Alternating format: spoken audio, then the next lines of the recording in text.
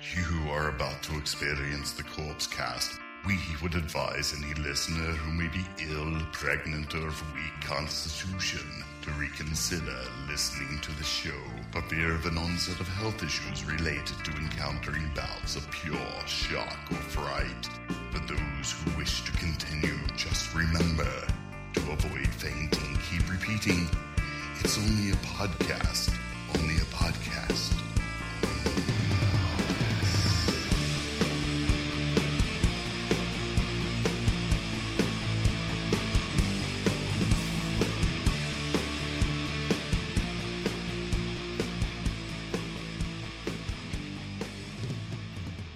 Hello, everybody, and welcome to episode 58 of the Corpse Cast. I'm Mike, and folks, let me tell you something. It's been a couple of weeks since we've put an episode out. Yeah, and my eyes need to look upon beauty as much as it can. Okay, that's what I'm saying. And it's been missing that beauty, but right now it's feeling satiated. Shane, how are you doing, my man? I'm good. Yeah, you're good. Yeah. Well, what have you been up to, man? It's been a little while. All sorts of things, Yep. fun things, Yep. and just fun things. A lot of fun things that I do. Well, good. I mean, that sounds like you've been having a lot of fun, I guess, right? Yeah, you know, just a lot of fun things going on. What have you been doing? Well, I've been sick, but, but other than that, normal. I want to thank you for not bringing that over. Oh, dude. Because we went and did the video thing. Yeah, we and did you it were Wednesday. Like, yeah, Friday night is when the shit hit the fan. Yeah. So I'm Dude, glad. I got the flu, and then I got, as is kind of a, hey, how you doing there? I got the strep throat. Yeah. So it's like, I'm finally over all that, and I needed some time. And I'm glad I could avoid that completely. Well, I'll so. bet, yeah. I mean, you're welcome, I guess. That's one thing about the old Diablo clan is we've got a great immune system. Yeah? We do. Well, then I could have come over. What are you worried about? Well, we don't want to test those waters, Oh, okay. though, right? All right. Well, I guess. We want to keep it. I don't know. Here you are talking like you're big, tough shit. You know, Well, I mean, maybe if you want to. drink more toilet water. That's what I say. Oh, yeah. That'll build your immune system to unbelievable heights. Oh, really? You'll be excited by that. Well, that's a freaking good idea then. I'm going to go ahead and take your word for that. Dude, you know what one thing that happens when we don't record for a week? We get backed up. We got a lot of shit to talk about. Oh, yeah. Okay. This episode, well, just so you know, we're going to be talking about a band today from Northern Ireland. Did you know they were from Northern Ireland? I did not know they were from Northern They Ireland. are from Northern Ireland. It's a band called Therapy? Yeah. Therapy? Question mark? Therapy? Yeah. Therapy? Oh, yeah. They're, yeah. You know what? Big. Or They're still. Therapy? No, it's not therapy. It's therapy. Therapy? Because therapy would think more Is of like this an a band exclamation that's point. Brian Higgins approved? Or You know what's so funny is I've liked therapy for a long time. Therapy for a long time, and I never knew that they were from Northern Ireland until we did the some research for the show. Yeah, for no today. clue, and their vocal would not lead you to believe that they were from. No, England. I mean they fit right in there. I mean, this was a band that was a high school mic band. 2000. Well, 2000, Mike. no, this is like 90. Oh yeah, when I graduated high school, I wish it was 2000. 1998. Mike. No, this one came out in 90. What? Come on, right now. This album came out in 94, which is the year. Yeah, but which is the year I graduated. Right. Okay. Yeah. All So right, I got you. yeah, I'm on that tip. you're on that too. But they had stuff before this and whatnot. But no, we're talking about that, and then we're going to be talking about a movie that I cannot believe I've never seen, man. In fact, it's kind of a travesty that I've never seen it till today or till a couple weeks ago for the show. A movie called Beyond the Darkness, directed by our friend Joe D'Amato. We'll be talking about more. We'll be talking more about him in a minute. But I got a lot of shit to talk about. Should we just get right into it, or do you want to welcome the folks back somehow? I mean, do you have anything for welcome us? everyone. It's been 2 weeks, and welcome back, and welcome. Well, now they feel good about themselves. They do. They feel good. You know what made me feel good? Were we talking? I can't remember how this came up. I did when I wrote the notes for the show because I thought we were going to go last Friday. But remember a little band called Lugosi's Morphine that we did on the good old video show that we just. And actually, I think that's the episode that we put out for the Facebook group. Yeah. So if you want to go check out the video show, if you go to corpsecollective.com and click on the videos link up top, you can see our video. Our video episode. I can't remember which one it was. I don't know. Lugosi's Morphine and Maniac. Yeah, right.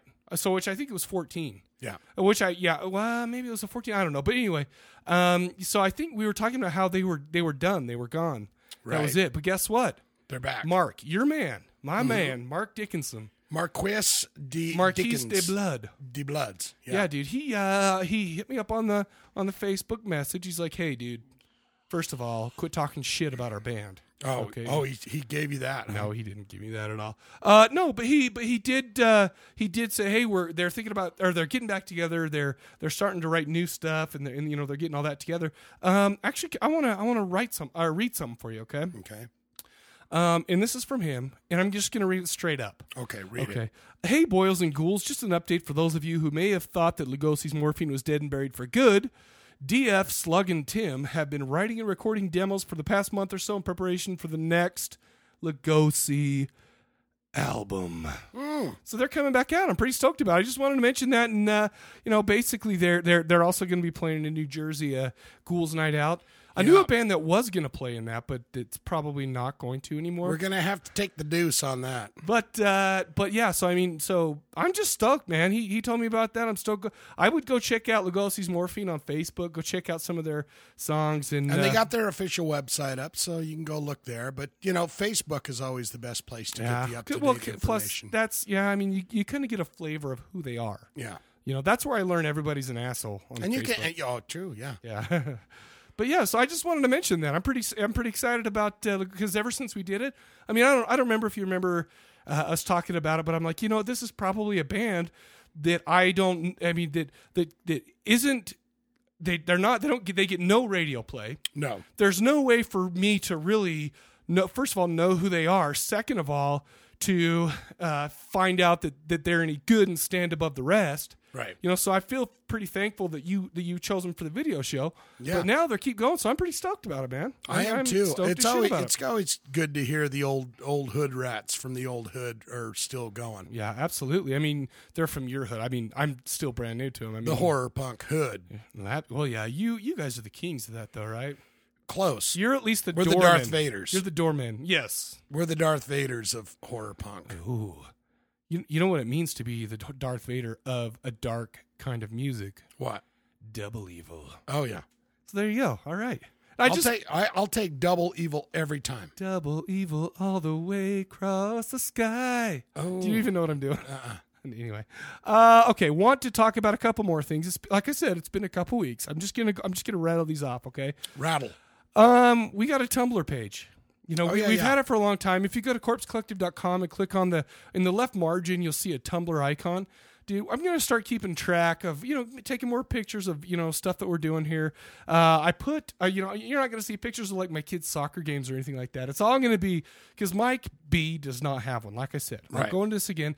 It's going to be all about the Corpse Cast and stuff. I just put up like 20 pictures about us filming on Wednesday. Our whole video show with Beto Truck and Bert's. And just so you guys know, there's 3 little treats on there for you. Oh, yeah? There's 2 naked lady pictures in Bert's. I took pictures of it, and I put it on there. Yeah. And the other one's you peeing. And the other one's me peeing. And you see my stream. It's glorious, and it's clear. Did you see that? I feel like I look pretty healthy. It's clear compared to the filthy toilet you're pissing in. Oh, yeah. Anything I guess that's a good is point. Clear. If it's have you seen that? Toilet. Did you see that picture? Yeah, I saw that. I saw the link. Oh, so I went there and I saw you talking about pee. Yeah. Did you see my stream? That's so my pee. I clicked through all the mess and went, oh, there it is. There's my pee. I was like, that's a filthy goddamn toilet. Well, but you know what? I was christening it with my beautiful urine. I go outside and squat. I won't even go in there. It's a pretty gnarly place. Anyways, go check that out. I'm going to try to keep that interesting and whatever. Speaking of that, we did episode 15 of the Corpse Collective video podcast should be posted this weekend. Yeah. So go check that out. Man, we filmed 24 and 25 Wednesday. Yeah. So, we're 10 ahead, and I haven't even edited anything from 16 on, so I got to get my ass in gear. Yeah. And then, 2 weeks from now, we do 26, 27. Yep. And then we're going to kind of see where it goes from there for a while. But, no, man, I'm pretty stoked. Couple more things. I'm almost done. I wanted to mention one thing, people. Remember how last episode I'm like, hey, Creeperson's Revenge of Awesome. Oh yeah, remember that? Revenge of Awesome. And I'm like, hey, Indiegogo. Indiegogo, and I'm like, you remember the URL? And I didn't remember the URL, and I'm an asshole. I'm gonna read that right now. Indiegogo.com/ all one word Revenge of Awesome. I feel like I owed him that, you know, to kind of get that right and not be a turd. Get it right. Yeah, so I got it right there, dude. Get it right the second time. That's what I always say. Yeah. Well, listen, sometimes it takes me more than one to try. You know, what are you going to do? That's what you're going to have to do. You right the wrongs. I ridded the wrongness. You ridded the wrongness. Yes, so absolutely, dude. Dude, I bought our Alice Cooper and Marilyn Manson tickets yesterday. I'm so excited, dude. I'm just saying, man, that Alice Cooper, I am a huge fan of Alice Cooper. And I'm not talking just like classic Alice Cooper. I'm talking, remember like even Hey Stupid and in The Last Temptation and all that, and all those like middle albums and stuff like that. Raise Your Fist and Yell will be a classic album for me for always. Trash. Yeah. Oh, I love Trash. I do love Trash. And what was it? House on Fire. Wasn't that on Trash? Yeah. I'm not sure. House on, what was it? Anyway, shit. Maybe I'm not as, but I'll be honest with you, man. I am stoked as shit. It's funny because I called up the lady at my work. They're playing it at a place at an amphitheater that's sponsored by my work, and I'm calling, so we get a good deal. I call them up, and I'm like, hey, I want these tickets, and she's like, well, where do you want to sit? I'm like, I want to see his wrinkles, man. Yeah, and I want to be down there. And she goes, whose wrinkles? I said, well, you're right. I could either be talking about Alice Cooper's face, but I could be talking about Marilyn Manson's ass. And I'm I'm talking about. I happen to be talking about Alice Cooper's face. So true that. I mean, I would have liked to have seen Marilyn Manson in his super angry, youthful style. Yeah, I didn't see him. I've never seen. No, I saw him before he was like a superstar. But Alice Cooper. Old, young, everything, fantastic. I cannot wait to set my eyes on see that man. I might even take my shirt off and say, I'm coming up to see you, Alice. That's going to be hot, dude. That's why I'm going. That's why I'm paying this $66. And we might end up in the mosh pit area, and I'm prepared to deal with people. Dude, I am willing. I mean, I'm willing to kind of blaze a trail right to the front. Oh, dude. I don't know if you know anything about me, but me and my buddy Troy, we mosh the shit out of Creator. Oh, so anything that Alice can dish up, I can take. I'll make sure I'll make sure to wear my my super sticky contact lenses so they don't get like knocked out. And I'll just be knocking assholes. It's a firecracker up in that house. It's gonna be fun, man. I'm stoked about it. Yeah. But no, that's I actually didn't even. I just got stoked to talk about that. But other than that, I mean, I don't go to a lot of concerts, and the concerts I do go to, I get really excited about because the last concert I was at, Iron Maiden's. Last concert I was at was freaking Die Monster Die. I still have blood on my shoes for that. I guess I was at that too. But you were at that. Yes, you were. I was in pure rock mode. You were, like, dude. Don't talk to me, glorious. People. I am tired of your shit. I'd be like, hey, Shane, what's going on? He would whisper something to his handler. His handler would look at me and say, Mr. Diablo would appreciate it if you waited till the signing time. Yeah, wait till the signing time. Yeah, and he's getting, quote unquote, in the rocking mode right now, so let's please respect his wishes. And that's what that's all about, right? That's how I deal with the fans. No, well, I understand. You're a big rock star. I get it. Yeah. A-hole. I mean, what? Okay. Anyway, dude, so 2 weeks. Yeah, 2 weeks. 2 weeks we haven't done the show. So let me remind people what the question of the episode was, okay? Mm-hmm. This was one from Johnny T from the UK, and he didn't even call in. What a douchebag. Can you believe that crap? I just thought about that. That piece of pucker pie. He's a limey bastard. Yeah. Did they say bastard there? Is that a big thing? Yeah, I think is that a big insult? All right, well, he's a cunting daughter. How's that? That's all right. Is that okay? Okay, so basically, here was his question. What horror movie has never had a sequel but you think deserves one? That's the question of the episode. Why don't we get into some voicemails? Good. Dude, Alan called in. In and Out, Sweet Burger Tater Pie. Hi, Shane. How's it going? Question episode. What movie would I like to see a sequel to? Monster Squad. Oh, yeah, I just watched that movie. Hell, they could do a sequel now with the original actors. Actually, I think it'd be really cool to see them come back as, like, older dudes and have to do something. Would they still be in that Monster Club? That might be a little weird. That's all I got. Y'all have a good one. Bye. No, that's good though, dude. That's a good one. In and Out. You seen it? Have you seen Monster Squad? I've never seen it. No. Oh, really? It's a kids movie. I mean, it's like a kid. It's kind of like Goonies, where kids say shit and GD and all this stuff, and whatever. You know, good in the day. In fact, I watched it with my 9-year-old this last week when I was sick, staying home from work and stuff. Mm. Yeah, we threw that on. I've never seen it. There you go. It's good. I mean, it's as far as like kid horror movies are concerned, it's like necessary watching, I guess. But whatever. There you go. Good answer. Alan called back in. Apparently, he remembered something. Mm. Mikey Shane, what's up? This is Alan. I remembered what the hell else I wanted to say. Oh yeah. First, shout out to my Gersh. He's a good dude. Second, he's the Gersher. Oingo Boingo. Don't Gersh over the Gersh. Still not sure how I feel about him. It was interesting, they didn't make me want to punch a baby like Dead by April. I'm going to have to keep listening to them. I really dig the fact y'all do more than a minute of Mike's Minute, because it actually lets me hear more than the samples on right. fucking Amazon, whatever it is. Anyway, I said Oingo Boingo, still not sure how I feel about them. Y'all have a good one. Dude, let me ask you something. Let it soak in, baby. Yeah. Let it soak in. Now, okay, so we listened to Dead by April, okay? Yeah. Are you worried about Alan at all that he actually wanted to punch a baby the time that we did Dead by April? And are you a little bit worried that maybe a baby got punched because of us? Okay, I'm going to answer both of those, and I'm going to say, all right. No, I'm not worried about Alan punching babies. Okay. Oh, really? You seem to have a lot of faith in Alan. And no, I don't think anyone heard whatever the hell that was and punched babies because of it. He just wanted to. Is that still worry you that we gave him that kind? I hope nobody wants. I mean, I would hope that nobody wants to punch a baby because of our show. Because what if he's like walking down the street? The baby has it coming.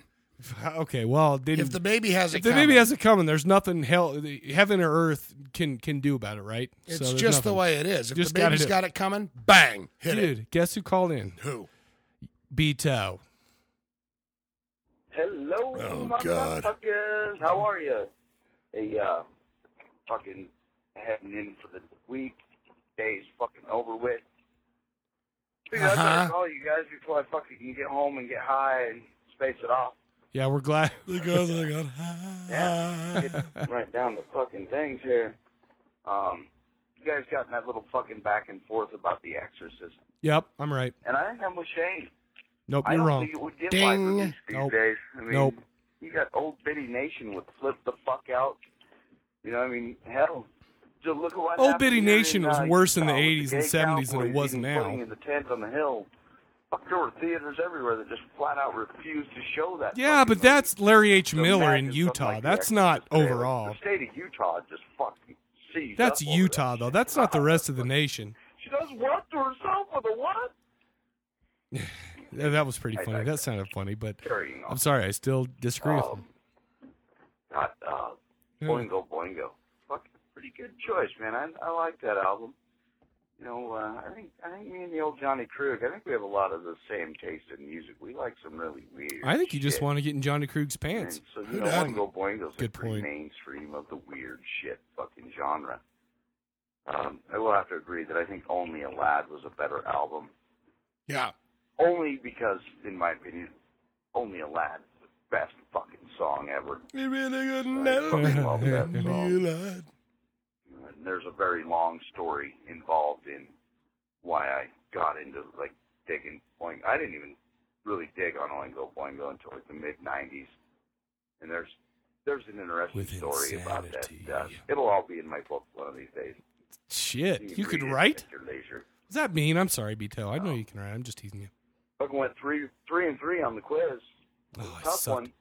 Not too bad. Which one was that? 3-3.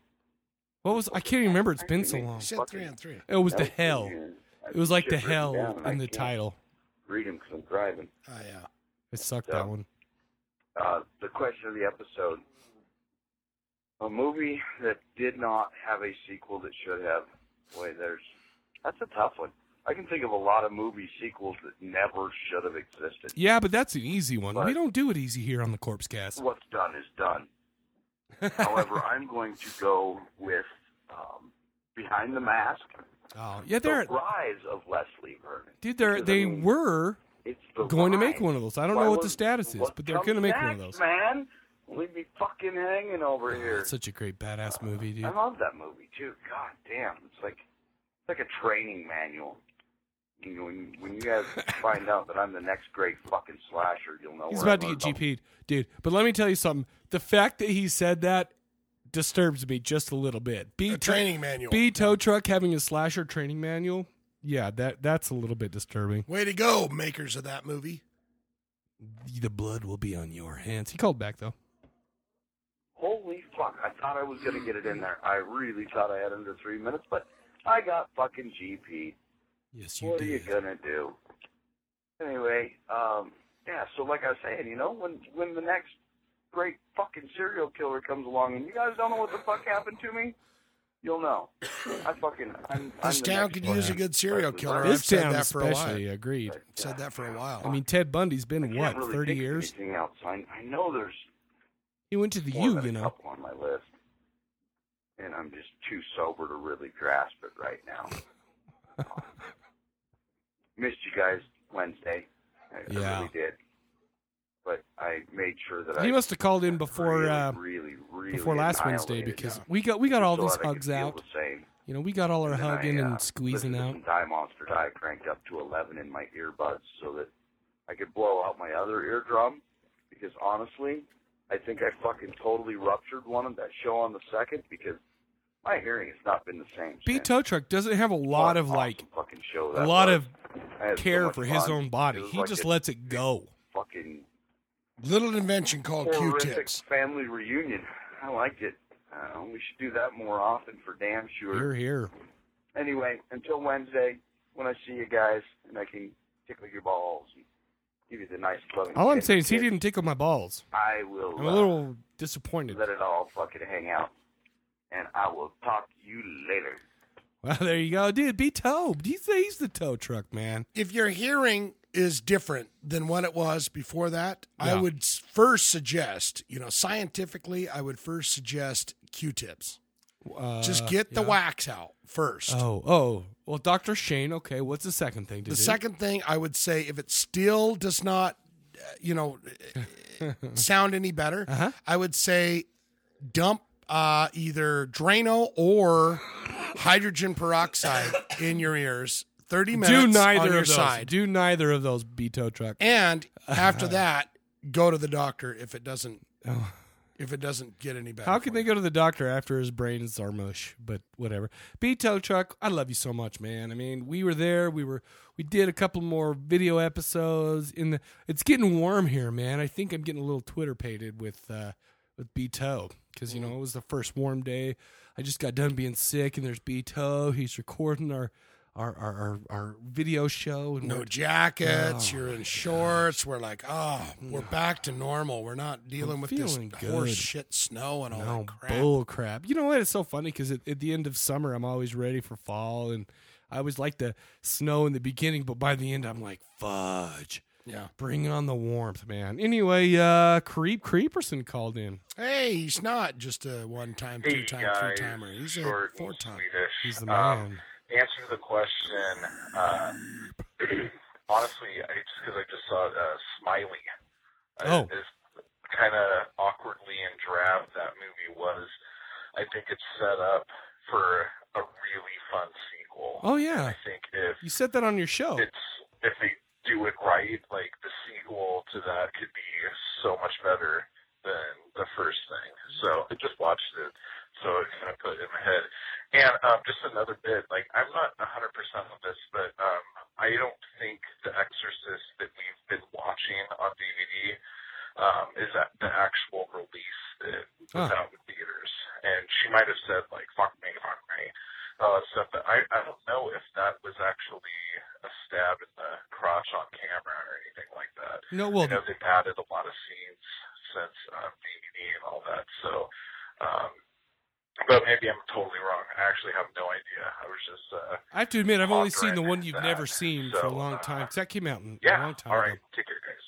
Dude, but here's the thing. Let's get back into this a little bit. Mm-hmm. I've been thinking about this because it's like, I still think that they would play Exorcist today. I think. Well, they did it in 2000.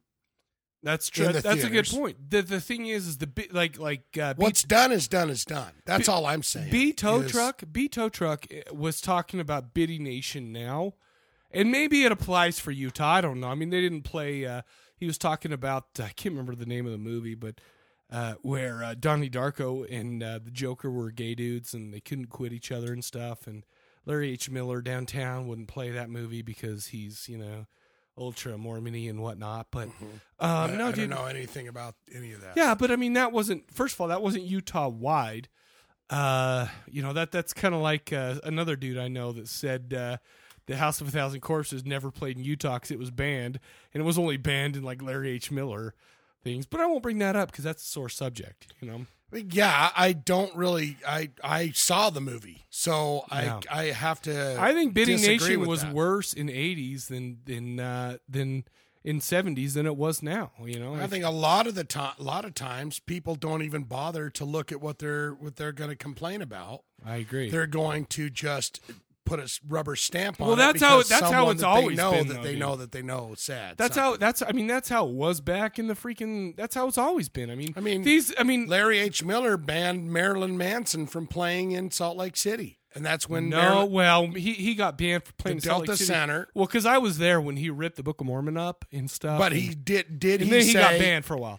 But the reason why he came out and ripped that up was because they said you cannot play. I don't know what the history is, but basically, and again, that's not Utah. That was just Larry H. Miller that banned him from playing in any of his establishments. He wasn't. It's not like. Larry H. Miller owns everything in this town. Well, now he did. But no, I totally agree with you. But there's a difference between one rich dude not wanting somebody to play in one of his establishments and him being banned. There's still a difference. Sure. But the thing is maybe I think maybe you're right. Maybe that The Exorcist might be banned in Larry. Even now Greg Miller, Larry H. Miller's son, is who runs his empire. Maybe he would say no because he's a power hungry son of a bitch. Pardon me, but. It is what it is. If you got one guy that's super rich that owns the entire town, and that's Larry H. Miller. It's not going that to was happen Larry here. H. Miller. But the thing is but people say banned in Utah, and that's true.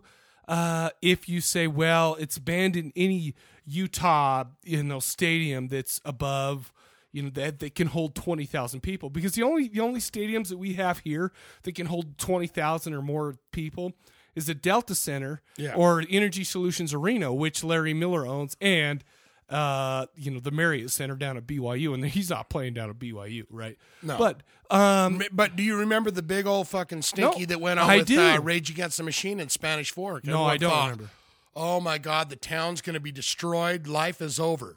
I don't remember. And they that had like triple security and everything else, and it was like they came out, they played the gig. What did they want to play in Spanish Fork for? Because who in the hell knows? But that's past Provo, man. That's like 2 hours away from Salt Lake. I remember just hearing, "Oh my God, we got to double up everything." Oh my God, I wonder if that was a ploy by Rage Against the Machine to play in the heart of Utah. Utah Valley. You live in Utah. You know how things are. No, especially Spanish Not in Fork. Salt Lake City, though. Not in Salt Lake County. In Utah Valley, it's a lot different than it is here. In fact, we have two cities, like I think American Fork and maybe, I can't remember, maybe it's Pleasant Grove, that you can't buy beer on Sundays. You just cannot buy beer on Sundays there. I was in Orem just the other day, heading up back to Salt Lake, and there's a great big sign at this one convenience store going, "We sell beer on Sunday." Right. No, well, the difference is that's the difference between Utah County and Salt Lake County, where we live.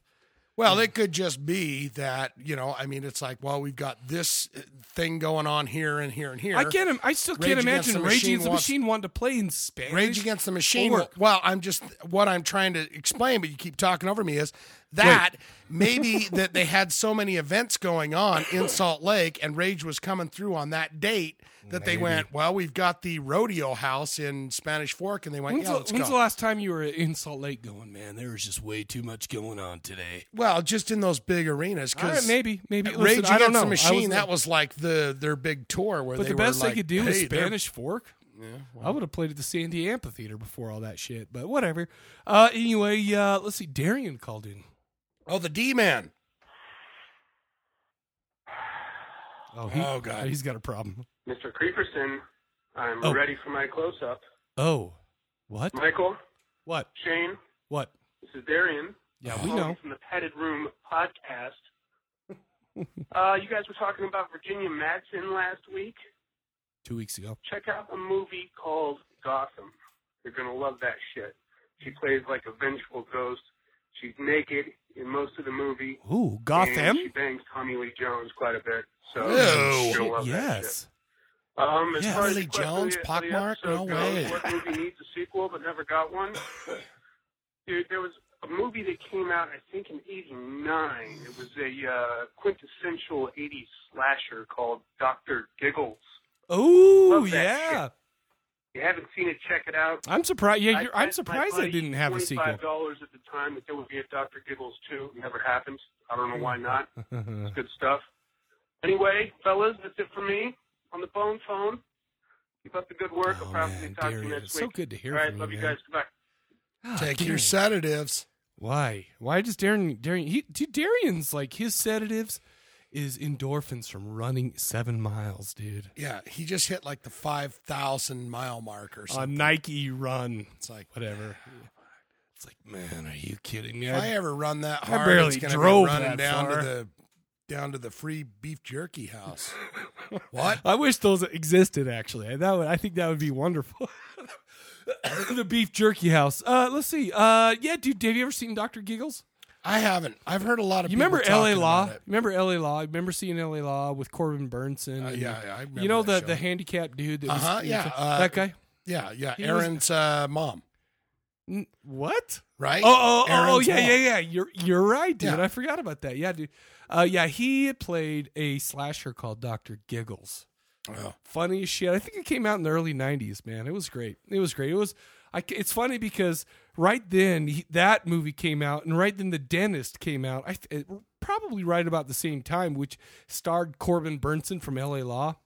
And so it's like, yeah, L.A. Law's over. Let's do a slasher, and The Dentist is amazing as well. I couldn't put Katie that in and Rotten Robos, they talked about the Dr. Giggles and said that it's full of puns and sure. blood. And it's chilly. horrible. And it's good, man. It's funny. I haven't seen it in 15 years. It's but like, mind if I give you a hand with that? He's got a severed arm or whatever. It's like, you're gonna love it. You gotta love it. Dude, Jake the Snake called in. oh, good. Hello, Mike and Shane. It's Jake the Snake.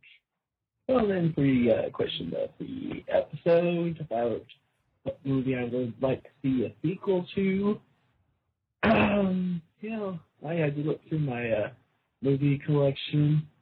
Ooh, did some homework. I came up with a few answers.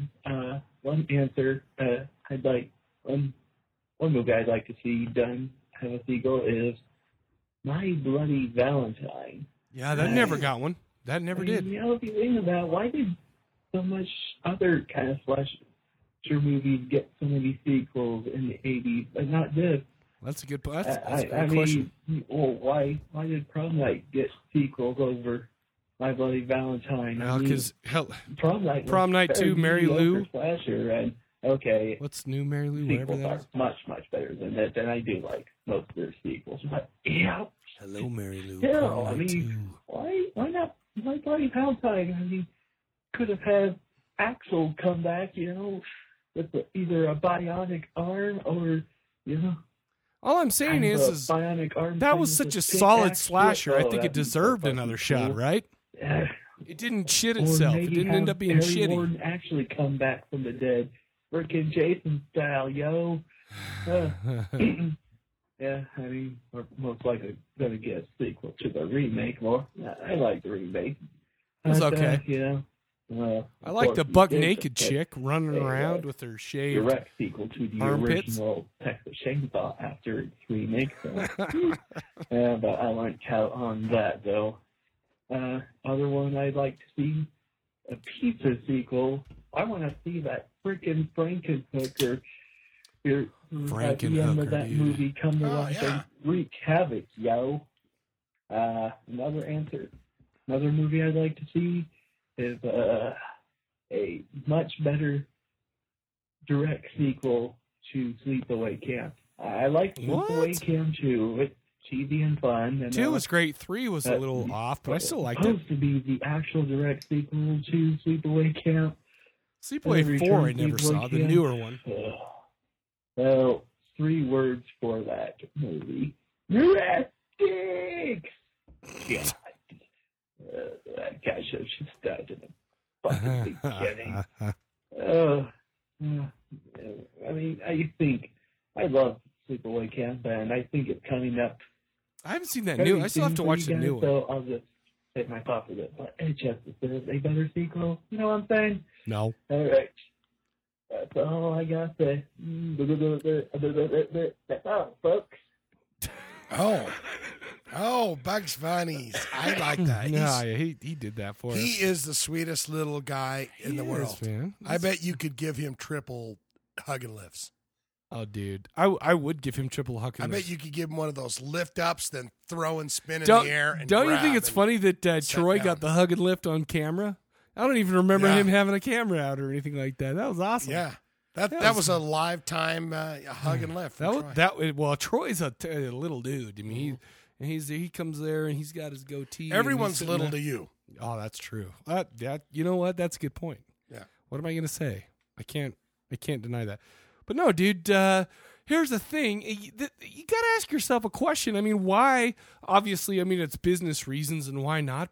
And I don't remember. I can't imagine though that in that day and age that My Bloody Valentine wasn't successful. Why didn't that get a sequel? That's true. That was one I didn't even think about. I mean, no one's hit mine yet, though. Oh, really? I have kind of a handful, but man, I have some qualifiers for mine. I mean, these people are being pretty cool. They're like, hey, this movie maybe should have had a sequel. Mm-hmm. But it's like I have qualifiers for all of mine because sometimes sequels, let's be honest, they screw up the original.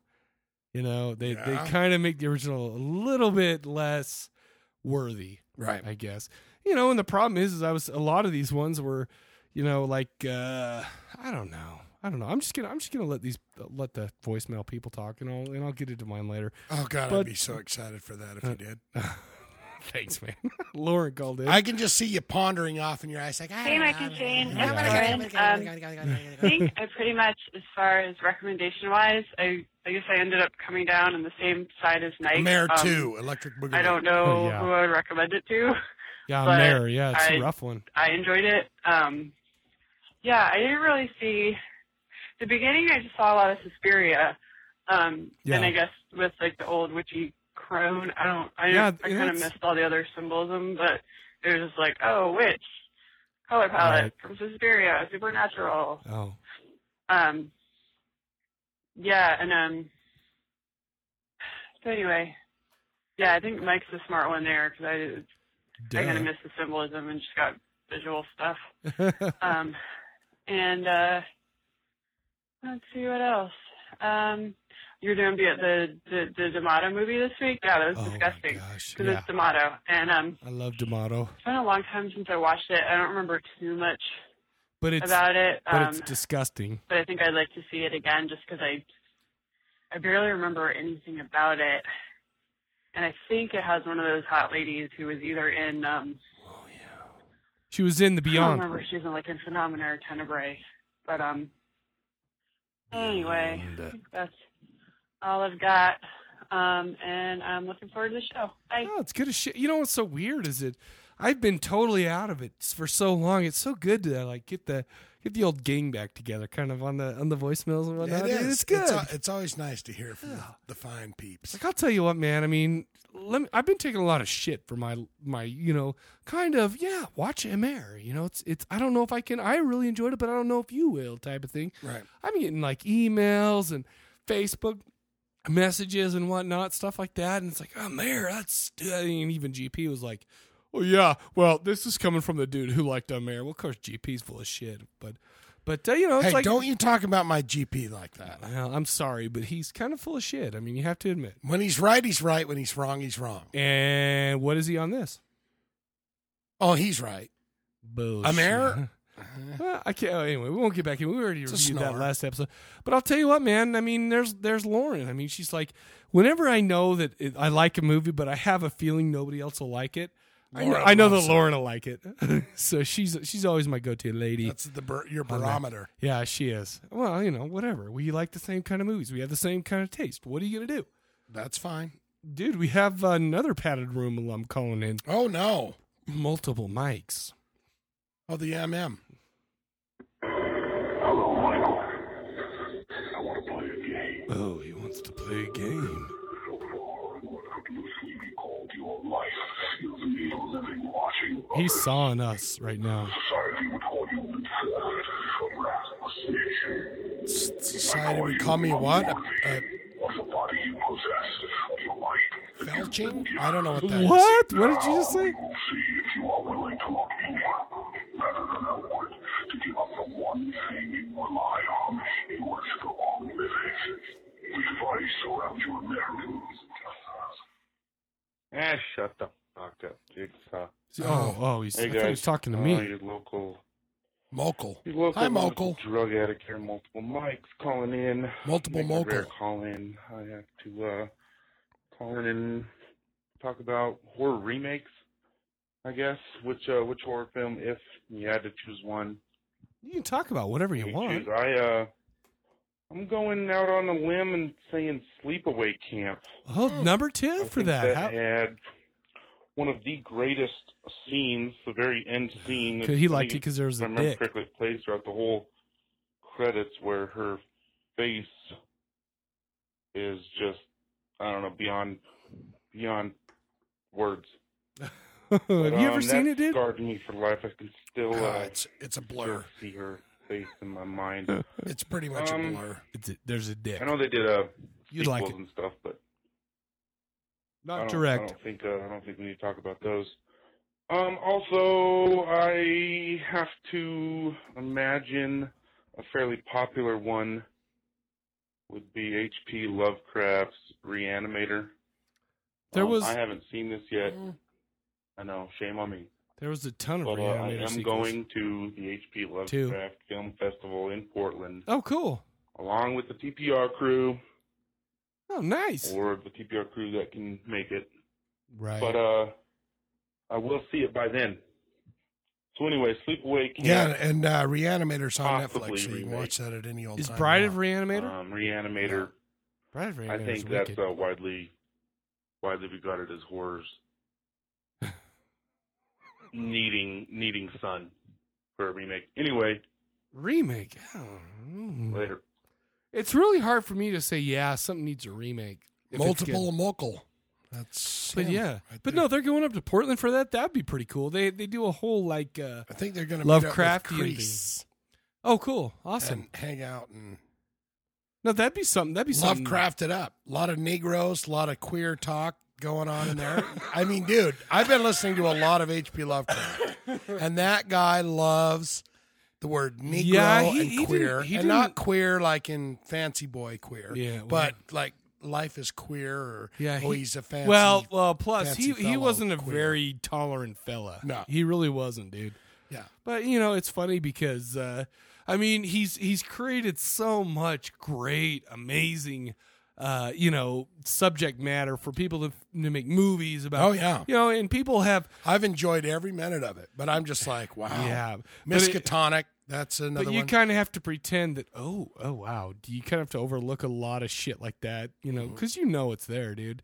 He's a racist son of a bitch. Yeah, you can hear it in those stories, but that's fine. And it's the era. I mean, what's it, 1935, 40s? I don't know, but it doesn't make it okay, Shane. It doesn't make it okay. But it's like, the time, a lot of those people, they slug through and they go, yeah, I agree with everything that's going on. Yeah. Well, yeah. So you got to just...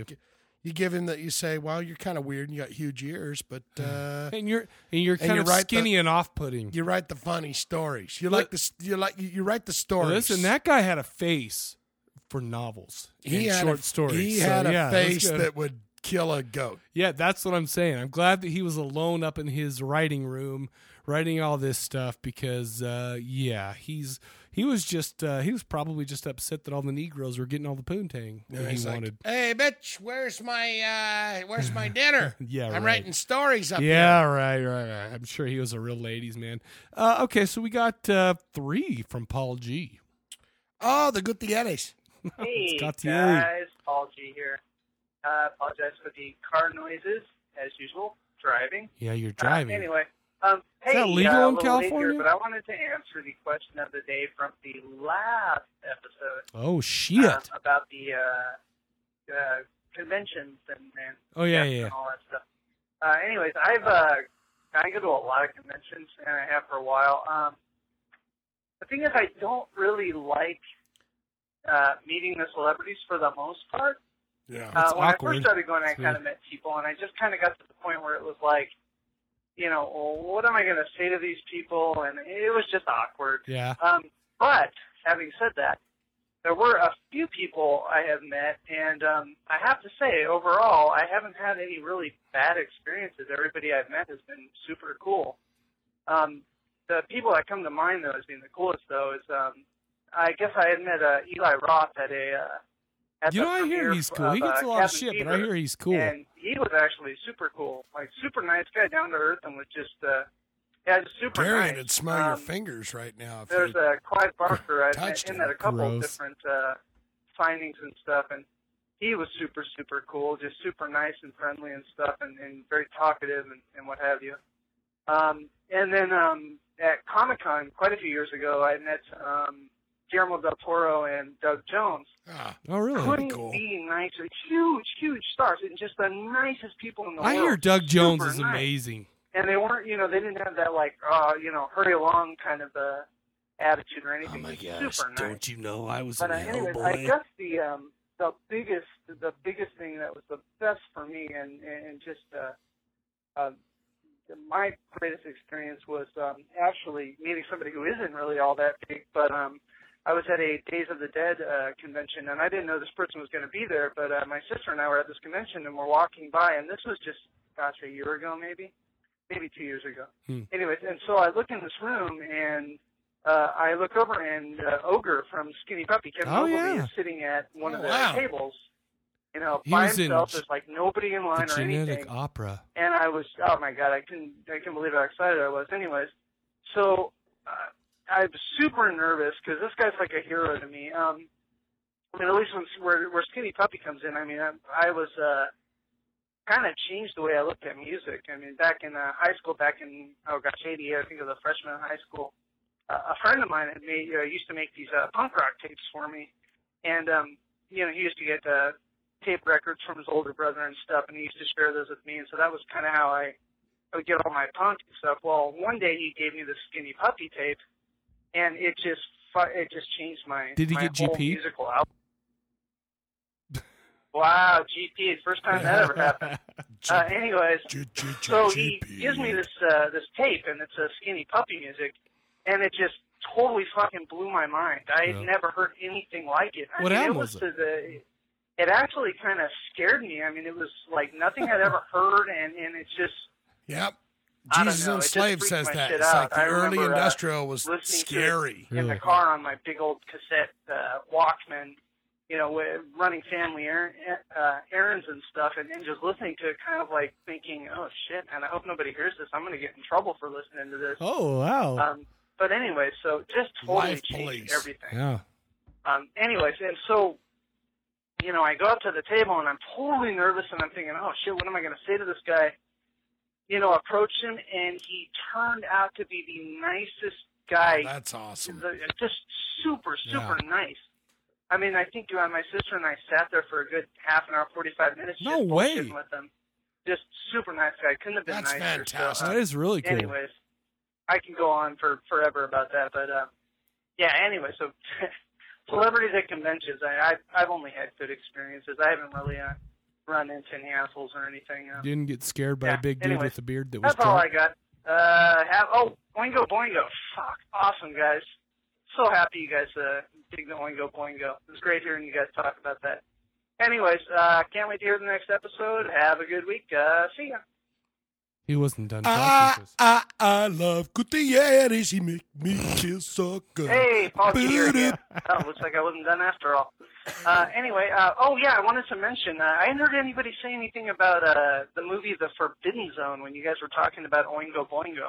If you haven't seen that, or if you don't know about that, I don't know. It was a movie made, I believe, in the 80s by Danny Elfman's brother, Richard Elfman. Oh, no shit. Really? And it featured the Mystic Knights of the Oingo Boingo. I gotta see it in The Forbidden Zone. Or Tattoo from Fantasy Island. And Danny Elfman makes an appearance and does a cool Minnie the Moocher song in there, and he plays Satan. Anyways, awesome, weird-ass shit. Check it out. Good stuff. Anyways, take care. Bye.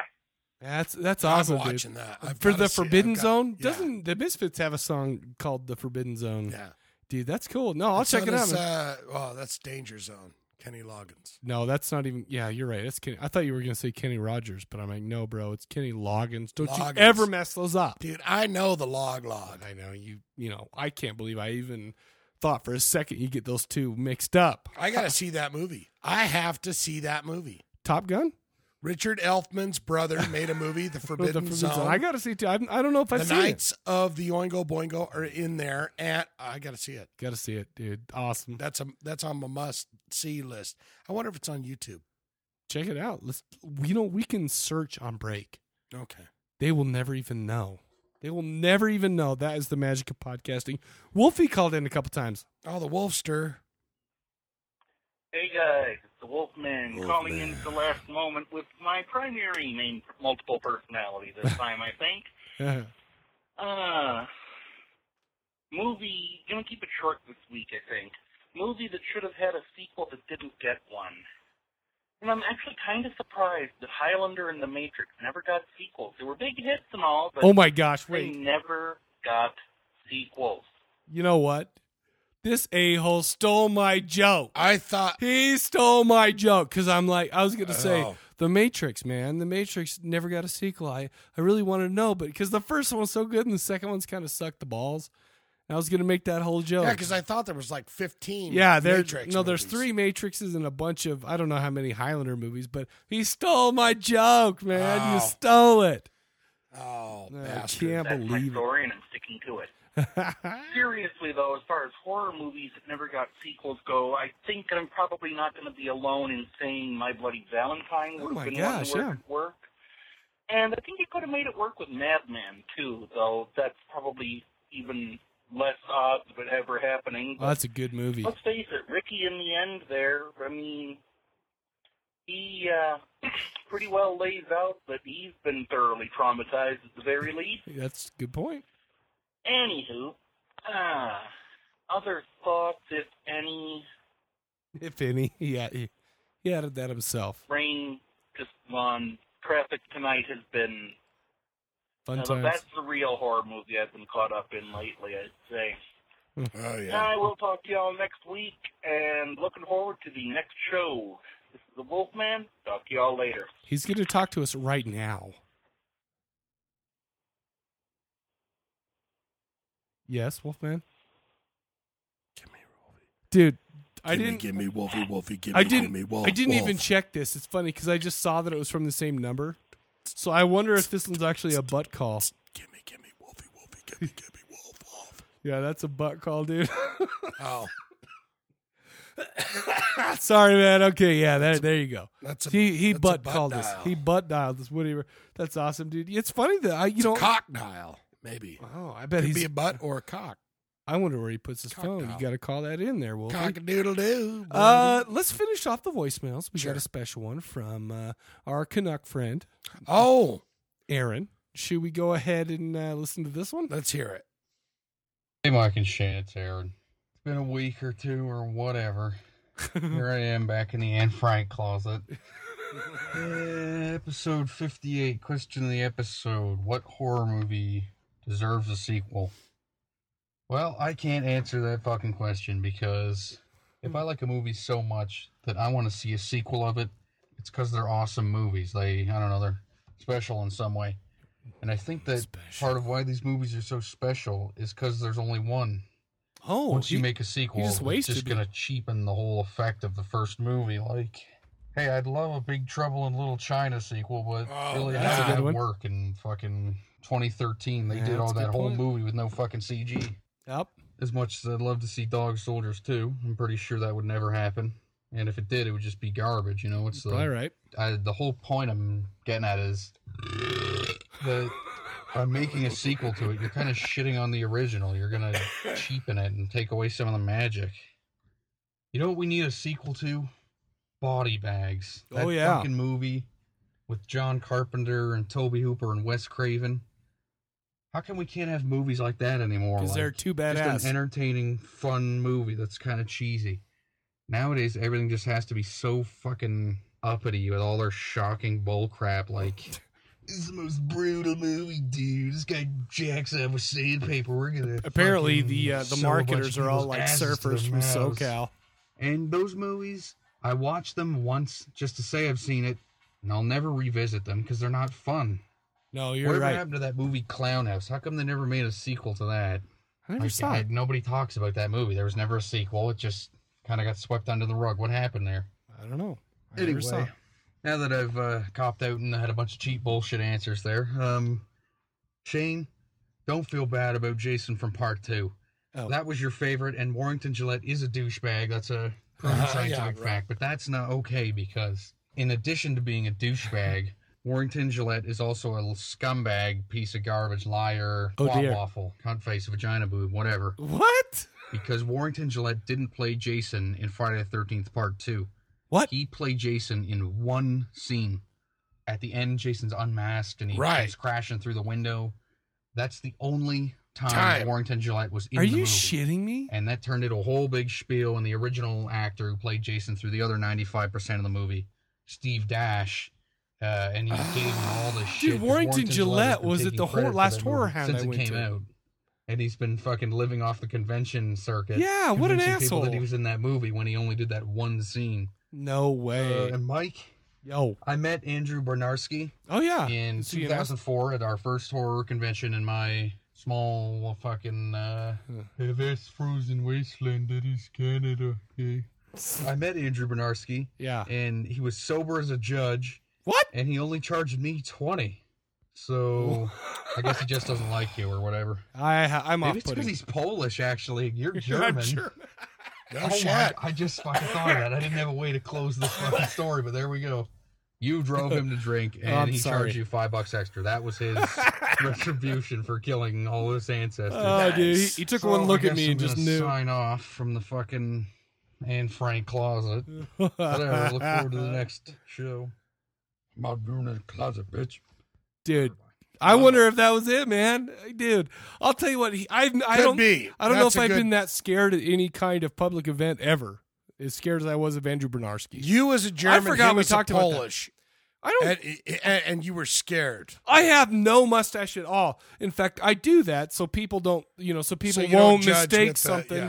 Won't mistake like a little Hitler mustache. I have no mustache. What is that? Is that mustard or is that Hitler mustache? Yeah, exactly. Yeah. Exactly, dude. Oh, that's a great point, man. So let me ask you, man, what are some of your answers? No one picked mine, but I watched a little movie called The Burning. Oh yeah, dude. And I would like to see. I mean, he has just as good at Cropsey had every good chance to come back from that. I put The Burning in the same kind of category that I put My Bloody Valentine because it's a pretty solid freaking slasher. Why didn't it get some more love, man? Dude, because that is the perfect vehicle to go. Oh, Cropsey's around, man. Right. He's here. He's back. Well, I thought he had like a sword in his face and he was on fire at the end. Well, yeah, well, we've seen what happens. He was already on Jason fire. Voorhees. Yeah, absolutely. It's like, come on, baby. Dude, I've kind of a handful. Is that your answer, by the way? That's it. That's it. Because I know how you're sensitive of that right now. I thought Kruger was going to call in and bring that up, but he didn't. Krug didn't. That's mine, The Burning. Dude, okay, so here's the problem.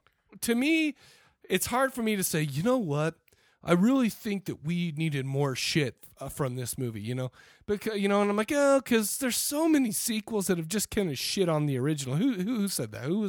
Who called in and said that? Was it Aaron right then that just said they usually ruin the original movie? Right. I'm kind of the same way. So basically, as I'm going and answering this question, I'm kind of thinking to myself, maybe what I'll do is I'll think about movies that I want more of, and I'm just like, okay, so I'm going to assume. I'm not gonna sit here and say, they'll probably F it up. I'm going to assume that the same people are going to be involved and they're going to have the same loving touch. Right. Okay. And I'll be able to trust them with my heart and they won't hurt me. Okay. Because I'm so tender. What about, remember a little movie that we talked about called Hausu? Oh, I would that love would have done to have more Hausu. Maybe the next day or something like that. Because I would just love more of that. I've watched that 2 or 3 times since we talked about it. Yeah, that is a good one. And it's like, man, I want more of that batshit crazy bullshit. Because it was so good, dude. You ever seen a movie called Life Force? It was directed by Tobe Hooper. There was a hot naked lady walking around, buck naked, fur burger and all for like the first 20 minutes. I think I just want a movie with a naked fur burger walking around for 20 minutes. So that's fine. I'll take that one right there. The Sentinel. You ever seen The Sentinel? Yeah. With Rocky's trainer, he was in there. He was part of him. Burgess Meredith. He was in there. Yeah. That was. I'd like to see more of that. Yeah. But here's the thing. My favorite movie of all time doesn't have a sequel. And it's like, I would love to see about how Johnny Depp's little adventure ended up and what he did with his new talents. The Ninth Gate. I would love to see I made you a copy of The Ninth Gate. I mean, I let you borrow Ninth Gate. No. And you never watched. Yes, I did. It's there. You got to check it out. I probably got it. You've got it. Watch it, dude. Watch it. I thought you were going to say What's Eating Gilbert Grape Part 2. No. I'd like to know what happened to shit. retarded Leonardo DiCaprio. Listen, you know what's funny? I think that's the first thing I ever saw him in besides like The Facts of Life. I thought he was retarded. He did a great job. Don't you shit on Leo for that. I thought he was retarded. Don't you shit on Leo for that, dude. Okay. But it's kind of. I think my final answer is going to be The Ninth Gate. I would love to see more Roman Polanski with Johnny Depp. Oh man, that movie's so good. I would love to see more of that. Wow. But yeah, dude, I think you should check out The Ninth Gate. I will watch it this week. Check it out this week. But yeah, I guess that's all we got. Listen, I'm going to do something a little bit different. Okay. On the Facebook page this week, Eddie Rodden, you know that guy? I've heard of him. He posted an article saying, here are the 15 hottest vampires in all horror movies. Okay. And he's like, oh shit, these are great, And I'm, when I went and looked, I'm like, oh, that's bullshit. This is stupid. Because everybody's got an opinion and they smell like an asshole, right? So it's like, whatever. But I thought to myself, you know what might be good for this month? What? Let's do some lists. Let's do some top 3 lists. Okay. For the question of the episode. People call in. Give us and let's just go with the vampire theme. Let's go with your top 3 hottest vampires. Top 3 hottest vampires. Good. In any kind of film. Let's do that. Why don't we do that for this question of the episode? Let's make it easy. Sounds it's kind of an easy one. People, what I'm saying is this is so easy. I expect all of you to come out of the cracks and to call in. Yeah. The Bone phone number, is 385-351-9273. That is 385-351-9273. Call us with your top 3 hottest vampires.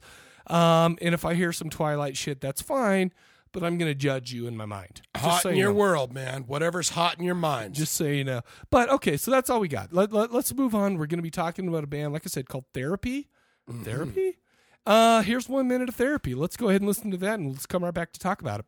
Okay. My girlfriend says that I need help. My boyfriend says I'd be better off dead.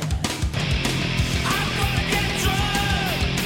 Come round and fuck you up. I'm gonna get drunk. Come round and fuck you up. And you can't help my life. But you can't hide the night. With a face like this won't break any hearts. I'm thinking like that I won't make any friends. Screw that, forget about that. I don't want to think about anything like that. Screw that, forget about that. I don't want to know about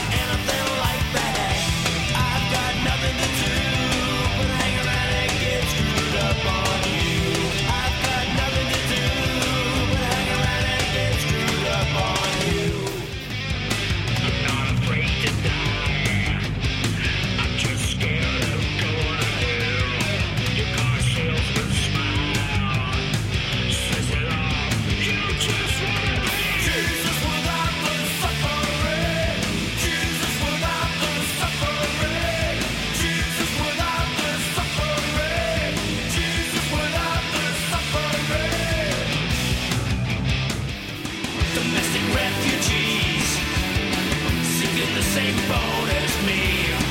We suffer alone, and these days I don't wanna go home. It's authority, promising equality. So where is the land of the free? Stop it, you're killing me. Staring at some pictures by yourself, something that you wanna have that will never get.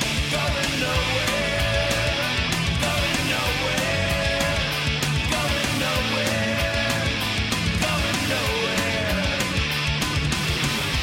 Get your give me someone to breathe, give me a reason to live.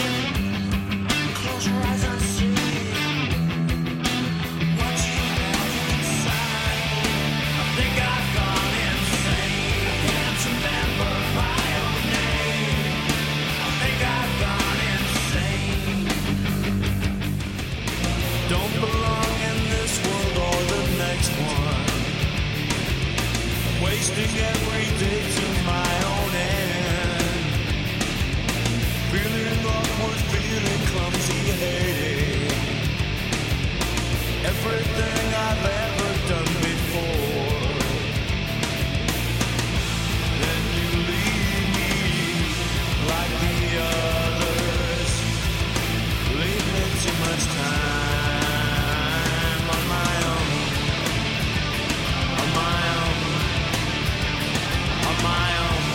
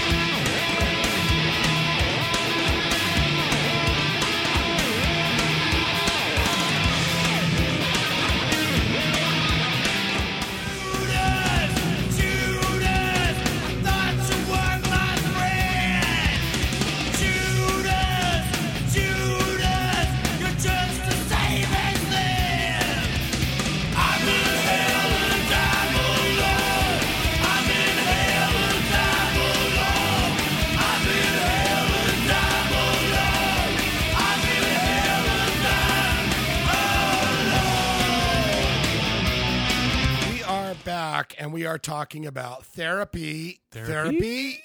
And that's with a question mark. Yes, it is. Because their name is Therapy with a question mark. Yes. Therapy .uk.com is where you can find the band. .co or .co. Just .com is what you're saying. .uk.com. Oh, really? Okay. So it's the question mark .uk.com is where you can find them. Cool. Awesome. You can like them on the Facebook. You can check them out on Last FM. You're not going to find this album on Spotify. No. But they have a lot of new stuff there. Yeah, they've got a couple of new albums on there. This is a band that I knew about, heard about, always knew.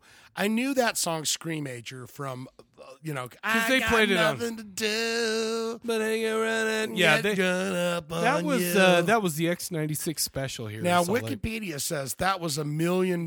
That's their big album. This one here is their big album. Yes. That's their big. And so I'm assuming that was the hit tune that just broke out and they sold. Well, and it wasn't it true that this album Troublegum was there? I think this was their big one, man. Because back in the day, we didn't have the internet. We didn't have that shit. Yeah. We listened to Utah's own alternative radio, X96. Yeah, and I don't even think they played it on there. No, they played Screamager because that's where I had to have heard it, or else I wouldn't have heard it. If it wasn't on, well, that's true. If it wasn't on MTV's Headbangers Ball or X96 or K-Bear 101, I didn't hear it. So I would say you could consider this band alternative punk, metal, kind of garage.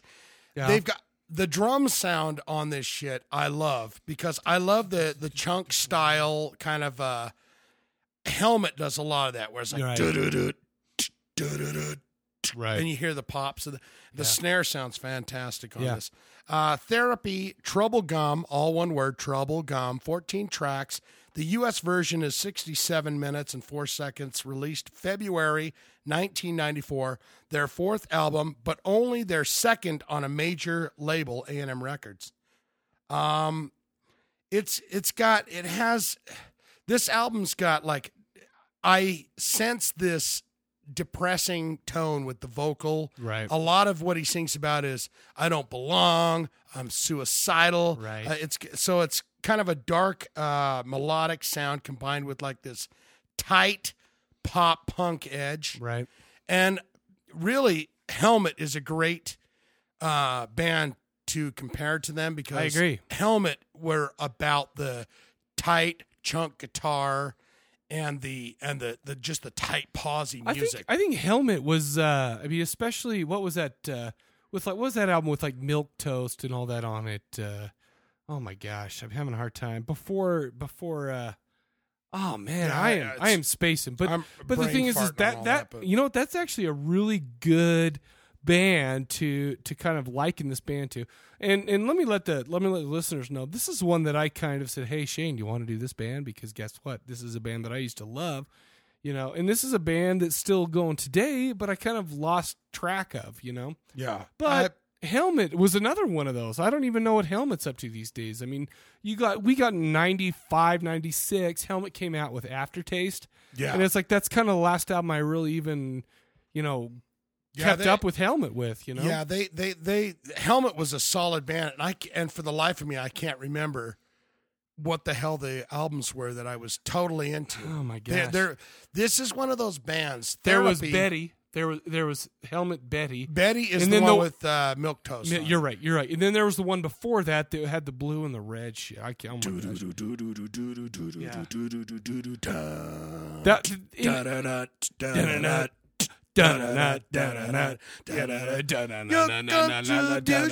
left unnoticed. Yeah, okay, that was a great fucking album. we're on it, but I have no idea what it is. Yeah. I love their version of Joy Division's Isolation. That was one of my favorite tunes. Isolation! Yeah.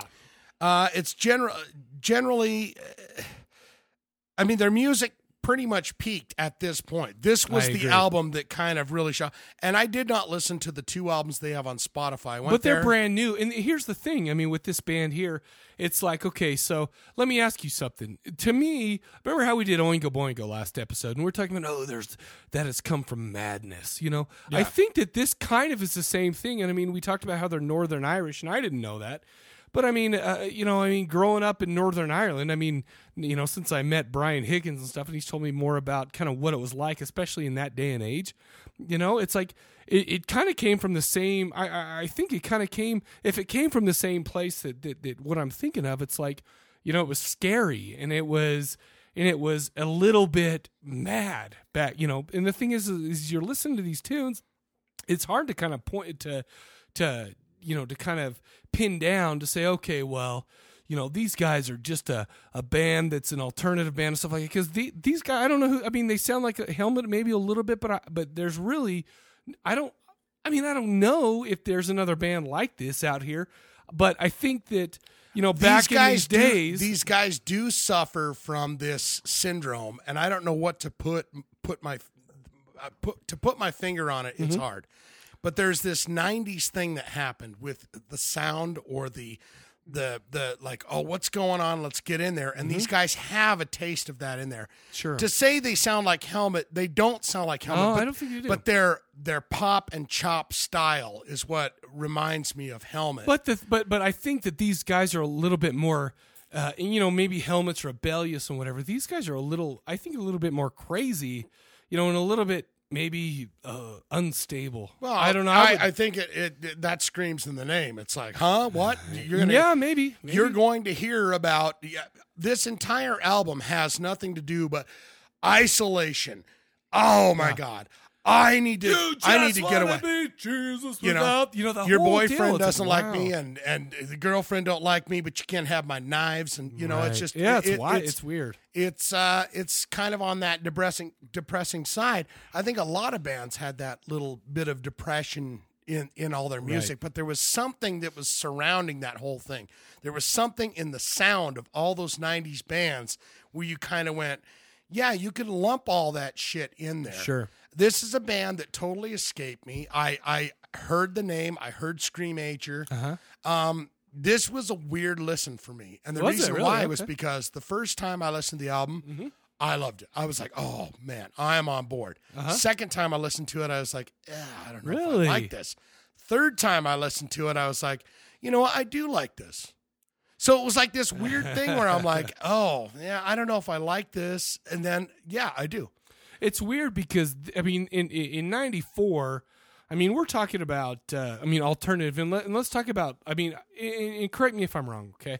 But I remember, it's been a long time, but I remember, we had this, let's not talk about bands that were completely grunge, but, kind of that alternative thing. I was listening to Dinosaur Jr., I was listening to Smashing Pumpkins. And then the whole Seattle grunge thing. That's basically all I was into. And then I listened to Babes in Toyland and L7 and stuff like that. But then this band came out, and it's like almost like they didn't fit. And I never really bothered to figure out why, whatever. But this band always really kind of, I don't know. I don't know if it freaked me out, but it always kind of left me a little bit uneasy when I would listen to this. But now, and this is the part where I feel like I need. This is how I remember it, and I feel like maybe I need to be brought back to reality here. In the 90s, after like Nirvana hit and Alice in Chains and Pearl Jam and all that stuff, it seemed to me that the weirder you were, the more successful you were going to be. You needed 1 to 2 good songs per album, and if you had that, you were going to make $1 million, and you know what? It didn't matter. After that, it didn't matter. And you could just be like, maybe even not really that talented. Well, you're talking about this album was on A&M. Right. Well, and I'm talking about this album was really good. And this is their breakout. So this is where they, they have, this is the second on the major label A&M Records. So you're talking about, you have to have something for those big labels to go, okay, right. How can we market this? What can we do? But this was also at a time when the big labels were sitting there saying, oh, let's cherry pick Sub Pop. Let's put bands like Mudhoney. Hey, baby, you're talking about, think about the 80s. It was all about L.A. It was like as soon as one band came out of L.A., everyone got picked off. You got Motley Crue, you got Quiet Riot, you got Wasp, you got everyone just, come on. It's the hot spots. And I don't know, maybe you're right. I mean, this is probably just another cycle in musical history, but it's like, I don't think a lot of bands back in that day who were on these big labels were any good. I mean, a lot of them had a couple of good tunes, but, they got them on the Lollapalooza lineup, but, they weren't that great. Yeah. This is one of those bands, like on the video show, we talked about Cauldron. Yeah. And we talked about how I was saying they are a second tier. They're a second band on a lineup. You get one band, you get a second, then you got the headliner that's there to rock. Right. I think Therapy fits perfectly in that. I agree think with that you. They are, I agree with you. I don't know that I'm going to see them headline a show, but I'm definitely there going, holy shit, Therapy's on the bill for this. Right. I overall ended up really liking the album. Mm-hmm. It's not available on Spotify. No. It is on YouTube. You can listen to the whole damn thing on YouTube. Uh-huh. But I just can't come down on a buy only because there's something that is just that rings in my ears about it's not quite 90s over the top. Right.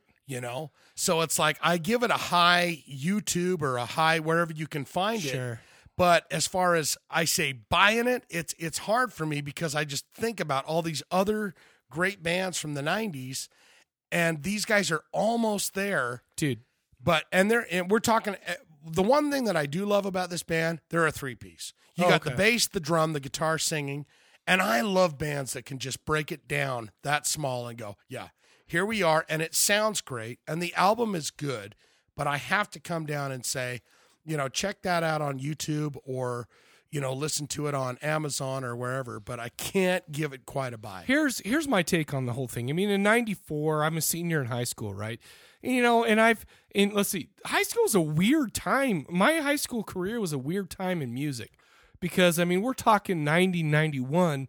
We were still into that hair metal shit, man. I mean, we were still rocking Slaughter and all that stuff. And so, I mean, I had the mullet and whatnot, but then all of a sudden, it totally, and I have never experienced, and obviously because high school is the time when you endure these type of things, when you're so focused on music and stuff like that. But that was such a huge turnover. Oh, absolutely. Overnight. And it's like all of a sudden, you're not listening to Skid Row anymore. You're listening. There is that great story behind the music of Warrant where he's talking about going into the record label and where there was a big My Cherry Pie behind the secretary's wall. They came in and it was Alice in Chains Dirt. Yeah. And it was just like, you guys are the Starling Darlings. Yep. And then all of a sudden, overnight, it was. And that's what it was. And that's exactly how it was when I was in high school. It's like all of a sudden Nirvana hit so hard that like literally weeks I had to get rid of all my hair metal shit and get And you had movies singles coming out. Yeah. I mean, it was just like kabang. It's like it's all about that. It was unbelievable, and I didn't realize what a revolution it was at the time. Yeah. It took me some years to find out. But okay, so I mean, we're past that when Therapy comes out. I mean, because that was like 92, 93.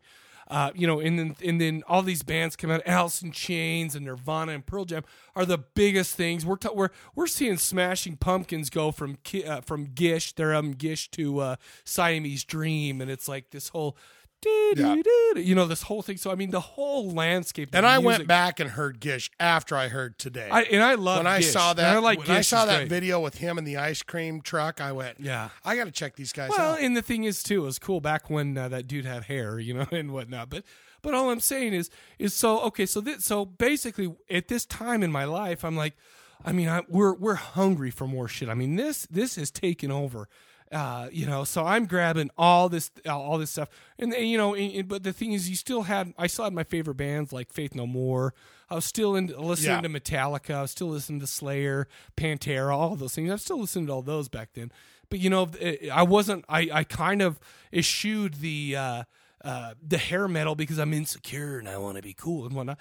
But then all of a sudden, okay, in '94, halfway through my senior year, Therapy comes out with this album Troublegum.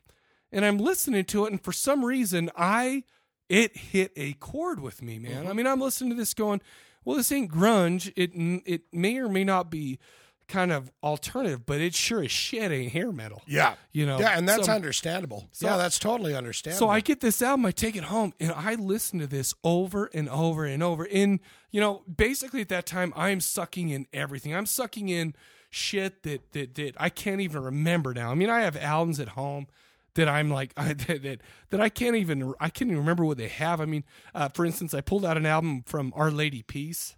Oh, yeah, yeah. It's like, I can't remember. I can't remember what the album is, but it has Starseed on it and all that. So it's like really good shit. And it's like I remember just buying all this shit, listening to it. But this album really struck a chord with me. So here I am listening to this over and over and over from start to finish. And I'm not going to sit here and tell you right now, at double the age I was in high school, that it still has the same kind of impact on me now, but this does have a lot of kind of nostalgia for me. Totally. And I can see that because they are a band that that doesn't quite fit right there where music was. And they never did. And it's so funny because I always assumed that this band were, even though, it didn't matter. I mean, it almost didn't matter what kind of music you played at that point. You looked like you were from Seattle at that point. I remember seeing Collective Soul in their, movie. Yeah. Collective Soul is not rock and heavy metal, but they looked just like the guys from Seattle and stuff like that. Yeah, they had the long hair. They fit the mold. Yeah, they fit that mold. And I remember thinking, assuming they kind of looked the same way with the long, whatever. And then we take a look at the video for Screamager, just this last week or whatever. It's like they look like a bunch of clean cut little dudes, Yeah. It's like it just didn't match my the picture I had in my head of them. Yeah. But I'll tell you what, this band, and I realized that even back when I was in high school, I realized that as I'm consuming all of this new stuff, as I'm listening to X96 here in Utah, I'm consuming this stuff. People are going for a certain sound because they know it's going to make them successful, at least a little bit successful, and that's the only kind of shit that you hear on the radio ever. And 94 was no exception. Right. But I remember listening to this band thinking, well, these guys are just a little bit off. They're a little bit different. They kind of freak me out a little bit. I don't know if I would want to hang out with these guys because it seems like they're angry, they're sad, and they probably, aren't very stable. Yeah. And so it always stuck with me. And well, bear that in mind for the trivia quiz. Oh, okay. Unstable, sad, depressing. Keep those all in mind. Okay. What were your favorite tunes? Man, the thing is, this album is one of my favorites. Knives. It starts off, when you heard it in that 1 minute that wasn't a minute, right? Now the Knives was amazing. Screamager was amazing. Hellbelly, man, I remember listening to that, just being blown away by that song when I was a kid. And it still kind of has that same thing. We have Trigger Inside, Die Laughing. I think I've gone insane. I can't remember. All that whole thing. Unbeliever, Lunacy Booth, Christ saves. That whole deal. Femtext, Abomination, Generation type stuff. I don't know, man. I really love this album. I'm going to give this a high buy. But the thing is you have to realize I'm not. It's hard for me to discern. Being 36 years old, it's hard to discern how much of that's nostalgia and how much of that's actually this is a really solid album. This album to me is as good as it gets for that early 90s. But that's all right. That's all right. No, because absolutely. You can do what you want with the way what your brain takes in and what you enjoy. Absolutely. It's about making that that connection. My favorites, you hit all of them. Screamager, that was the big hit. Yep. Isolation, I love that. That's the Joy Division cover that they did. Right. Hellbelly and Knives were my favorite tunes on the album. Mm-hmm. I say, he gives it a high buy. I say, YouTube it, see what you can find. It's a shame that it's not on Spotify, but it's not on Spotify. So what do you do? Right. But, it's so funny. And finding out that, and I'll be honest with you, man, even if I would have known that they are from Northern Ireland, back in the day, Brian Higgins has given me a lot of insight as to what goes on. And it's like his dad was a policeman, man. He's told me stories and shit like that. And it actually means a little bit more to me now that knowing, what these guys were probably dealing with in the early 90s when they were starting as a band, and I mean, I don't know. I just love this band. I love this album, but I have to admit that, let's see, I have a couple of notes here. Let's see. They came out with, a few albums after this. I can't remember the name of it, but they came out with one album after this that I was really into and I loved it. And then, it got into 95, 96, 97, and I kind of dropped off that, growing up and stuff like that. So, and I never really got back to them, but I've listened to some of their new stuff now, and it's okay. It doesn't really register with me the way that this album did, but, it's that time and place. I agree. Maybe the first Alice in Chains album. I was turning everyone on to it, going, "No, have you heard this? First Faith No More, or the Mike Patton Angel first, Dust. Oh, right, the real thing. It's like, dude, I saw this band. They're amazing. When I check this out, people are like, I don't want to hear that, and then it's like, whoa, that's good. Yeah, there were people telling me that, man, I should get paid by the guys who put out Angel Dust for pimping that shit. All right, so listen up, son. Oh, I got a quiz. Trivia time? It's All trivia. right. It's trivia jam. Depressing downers and suicidal tunes. 90s band edition. Oh, 90s band. Okay. 90s band I'm pretty edition. good at this. Now, what I'm going to lay down to you is I'm going to give you the album. I'm going to give you the year, and then I'm going to sing you a little piece of the lyric. Can I? You can. I'm going to ask you to hold back. Of course. Okay. And don't scream it out because people like to play along. Okay. But I will take the band, the album, the title of the song, or the name of the band. Okay, let's go. This album was released in May 1994. Okay, good time for me. Stuttering, cold, and damp. Still the warm wind, tired friend. Times are gone for honest men. I thought you were going to sing it to me. Far too long for snakes. In my shoes, a walking sleep. In my mouth, I pray to keep. Heaven and hell away. No one sings like you anymore. Dude, I thought you were going to sing it to me, man. No, I'm not singing them because you're going to get it, because I have the nuances of every artist from the 90s. So that's all you're going to give me. Okay, I'll give you the words again. Okay, but I'm just reading them out. No, dude, sing it for me. No, no, because I can't. The people right now are like, I sure wish Shane Diablo would sing that shit. Okay, listen closely. Stuttering, cold and damp, still the warm, wind-tired friend.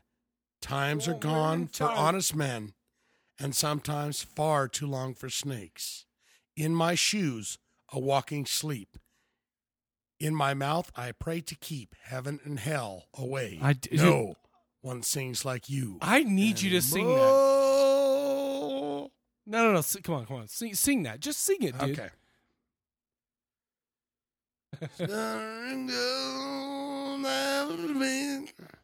Times are gone on his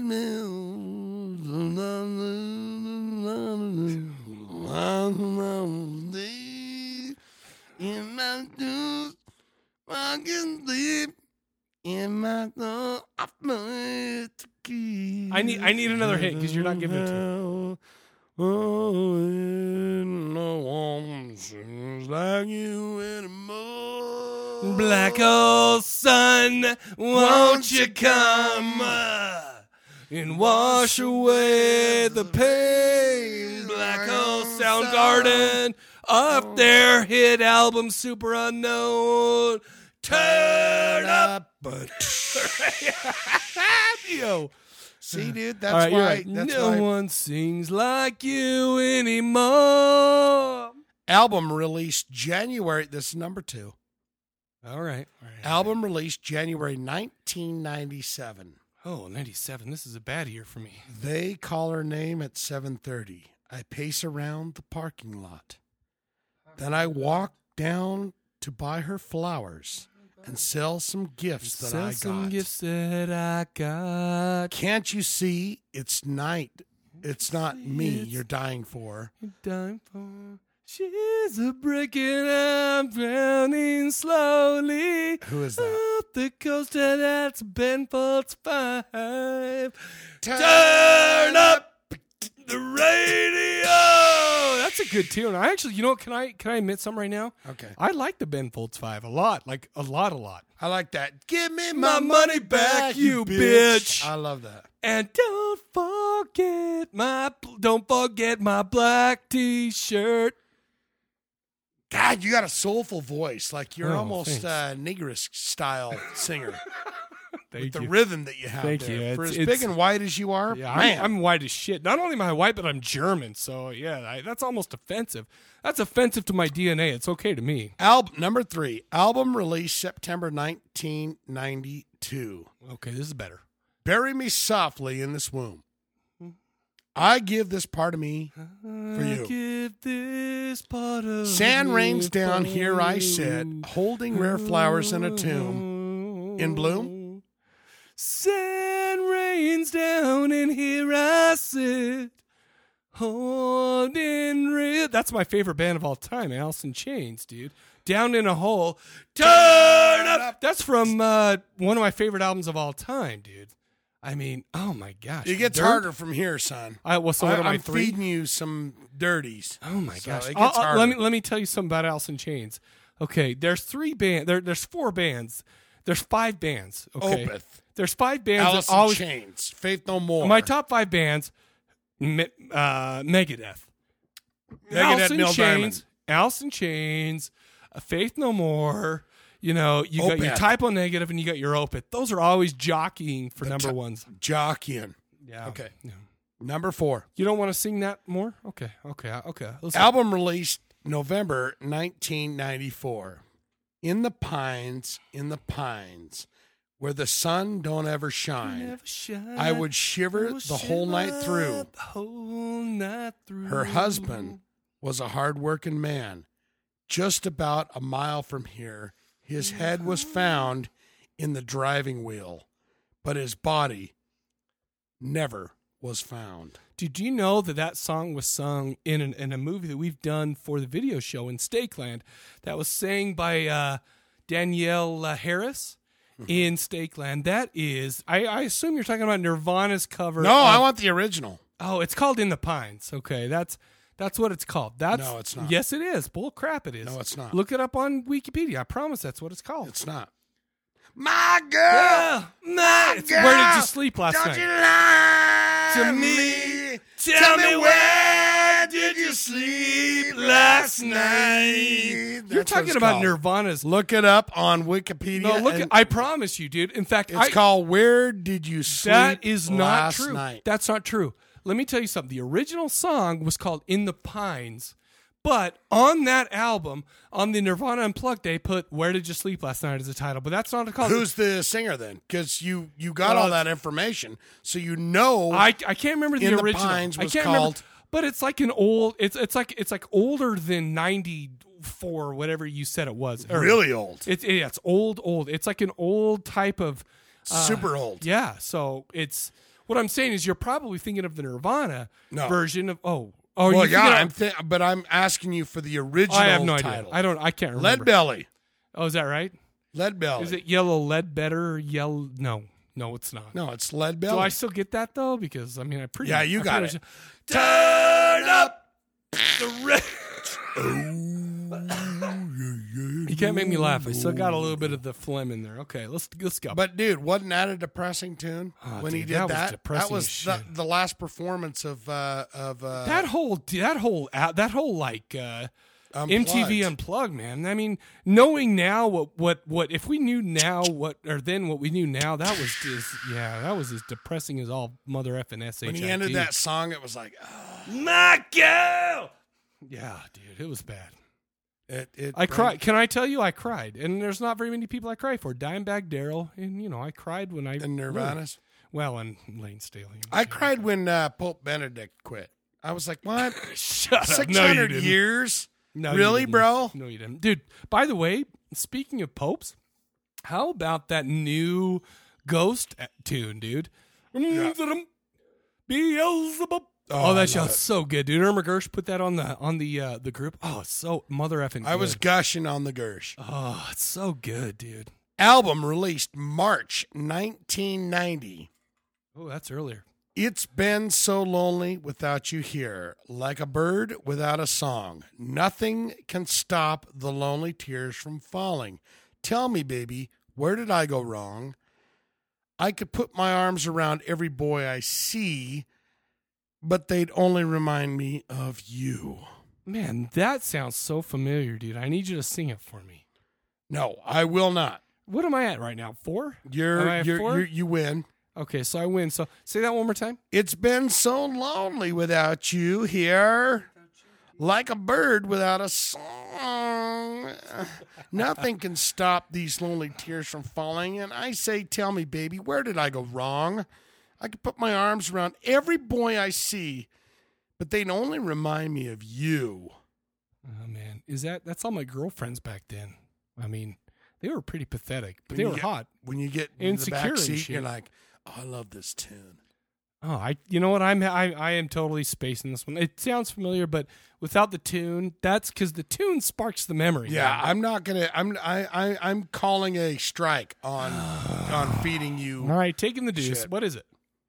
It's been 7 hours and 15 days since you took that carcass away. It's no. You know what? Let me so lonely without you here. Let me stop you right there, okay? Because this song right here is one of my all-time favorite. Remember when you used to make mixtapes? You remember that? You would put Sinead O'Connor. I put Sinead O'Connor on a mixtape for my wife. It's because it's like nothing compares. You weren't married to her then, were you? Of course not. I made mixtapes for her. Once we got married, I don't need to do that. But you make mixtapes for the ladies, and you put that on there. No, I only made it for Amber, dude. Oh. She's the only one that nobody compared to that I love. Sinead O'Connor, you put that on. I would never put that on. Do you know who originally wrote that, dude? Who? Prince.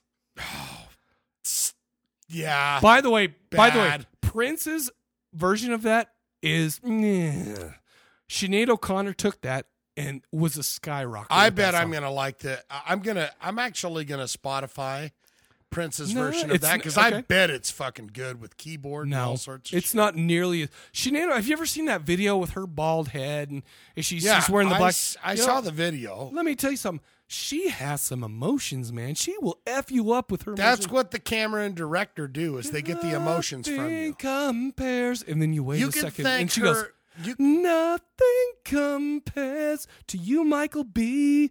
They're in Salt Lake City, Utah. You can thank her performance on the director of that video. Well, sure. But, dude, have you ever heard the original? Do you No, want to know why? Do you want to know why you've never heard it? Because it's not nearly as good. I bet it's just And that's as good. one of Sinead O'Connor's greatest hits, dude. I bet it's, and Prince wrote it. It's one of her greatest hits, and Prince wrote it. Yes, you're right. See ya! No, dude, she's amazing. I don't even really like her, but that song by her is amazing. All right, last one. So you're winning. You won the whole thing. I won that here one. we go. Here's the last one. Do you want to stop and sing that song for more? Because I really like that one. I'm just teasing. All right. Album released May 1995. Oh, okay. This is a good one. A green plastic watering can full of fake Chinese rubber plants in a fake plastic earth that she bought from a rubber man in a town full of rubber plants oh my gosh. to get rid of itself. And it wears her out. She lives with a broken man, a cracked polystyrene man who just crumbles and burns. That's it, huh? That's it. Okay, if I take the deuce, will you sing it for me? Okay, take the deuce. I took the deuce. I already win. So turn up the radio for Mike, because I'm the big winner. I'm the big winner here. Okay. A green plastic watering can from a fake Chinese rubber plant. And he's Googling. And a fake No, I'm not. We just got into the voicemail, but we can't play it. That she bought from a rubber man. That doesn't even sound familiar. In a town full of rubber plants. I don't know that one, man. I'm off on that one. It was a In the what? It was a road.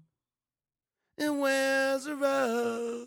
It was a road. I don't know that one. I think I have to take the deuce completely on this one. Radiohead, Fake Plastic Trees in the middle of the 90s, dude. That's can I confess something to you right now? I have never been a Radiohead fan. Oh, dude, they're so fucking good. After a I want a perfect body. Creep.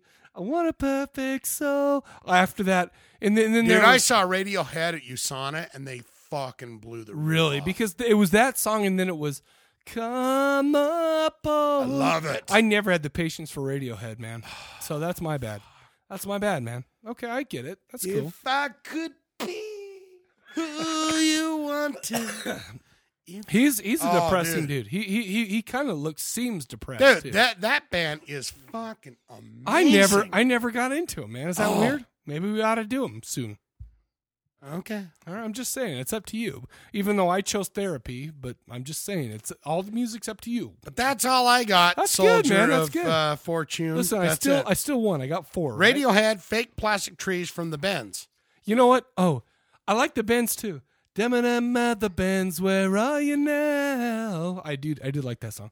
But let me tell you something, dude. So after all that shit you just spilled and going, you go, oh, that's what freaking nuts. Yeah, dude, I guarantee you, if you listen to some I Radiohead haven't stuff, listened to the Radiohead since before I was married, like a long time ago, dude. You know, I'm going to tell you what, we're going to take a break right now. We're going to go ahead and play a trailer for you guys for the movie, holy shit, what movie are we doing right now? Beyond the Darkness. Beyond the Darkness, rich boy with a nice big house. Yeah, we're gonna be playing that trailer right now. But you know what I'm gonna be doing right now?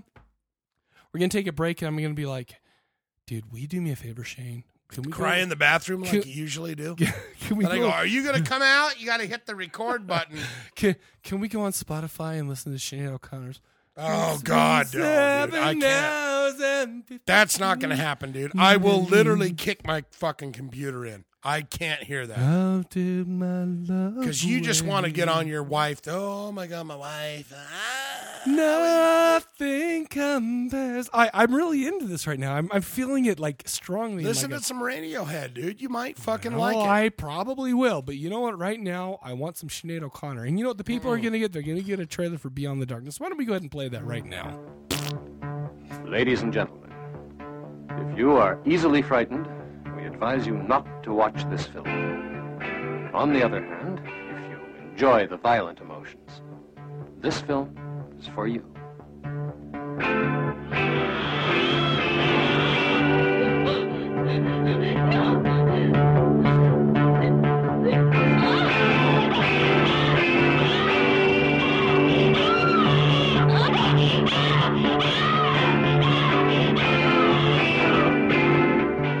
Body of a whore, dead forevermore. Body 3 times cursed, pain and torture first. Body in a crypt, body hellfire dipped. Body ringing bell, body into hell. No one's life you save, crumble in your grave. Where did you hide her? In a safer place than in your truck. Sometimes I could kill you, Iris. Just once. I want you to make love to me before I die. You mustn't speak like that. Death has no power to separate us. You swore you'd never come back into this room again. I want to stay here alone with my mother. Frank, your mother's dead. So is Anna.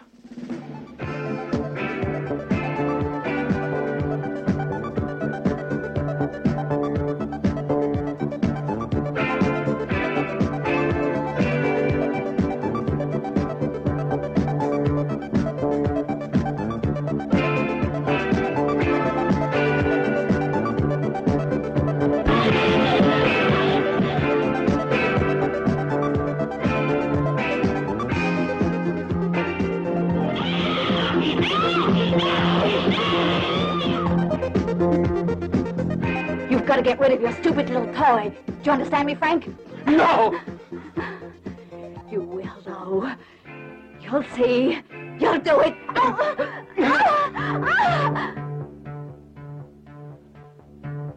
A young girl was reported missing 3 days ago. When last seen, she was in this area. Did you see anyone then? No. Who are you? Police.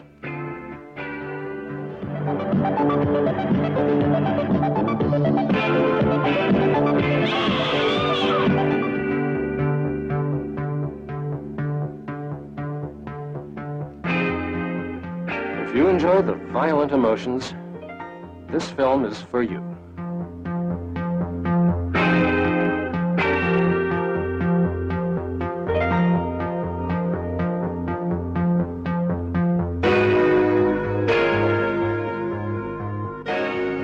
Shane, we are back. Oh.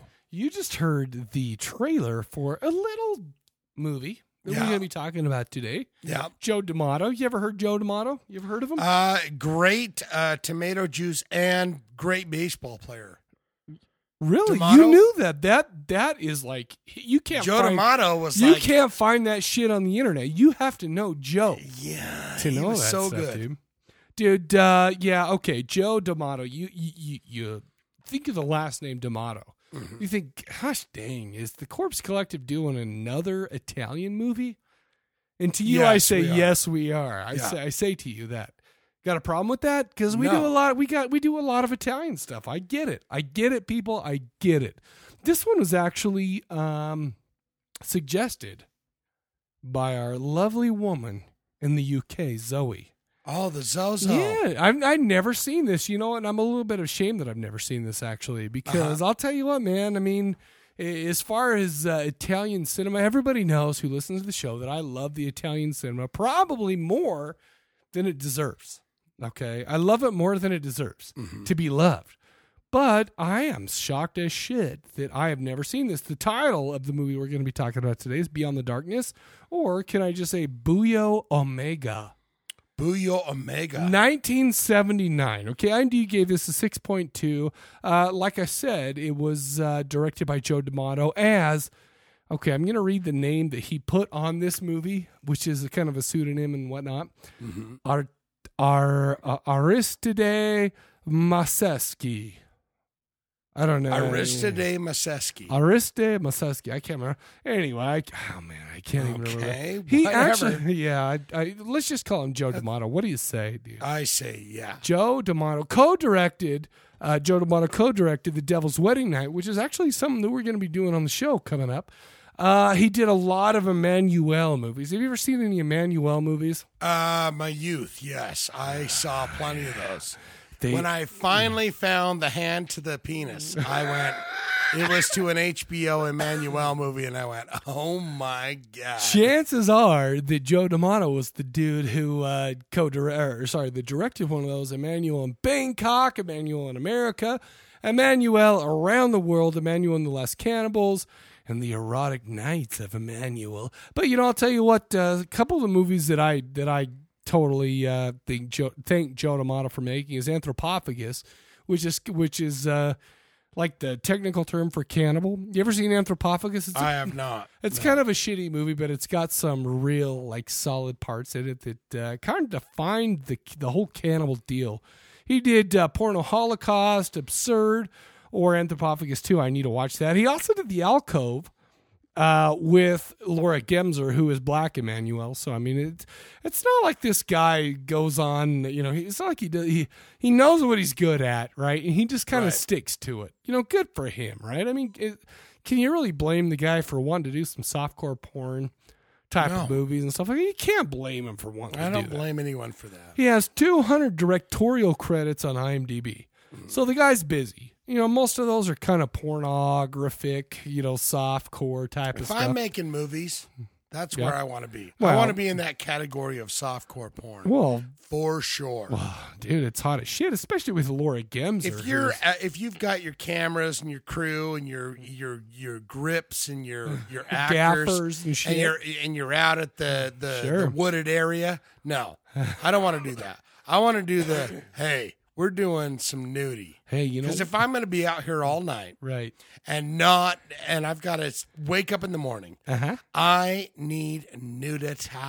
Nudity, right? You know, and this movie actually kind of delivered on some of that. So, I mean, you're probably kind of happy for this.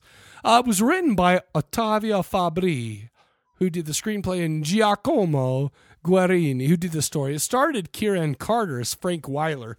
He was the blue-eyed devil who was the main character in this. Who, by the way, after this, guess what? He kind of just went into porno after this. I could totally see that guy going into porno. He's kind of a sleazy mother effer. It starred Cinzia Monreale as Anna and Elena Vocal.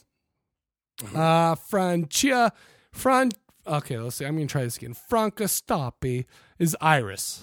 Okay, the tight-lipped, tight-bunned lady. Norman Bates hairdo kind of chick. Norman Bates? What do you mean Norman Bates' mother type Norman of stuff? Bates mama. Yeah. And then I wanted to mention one other character, Lucia Diella.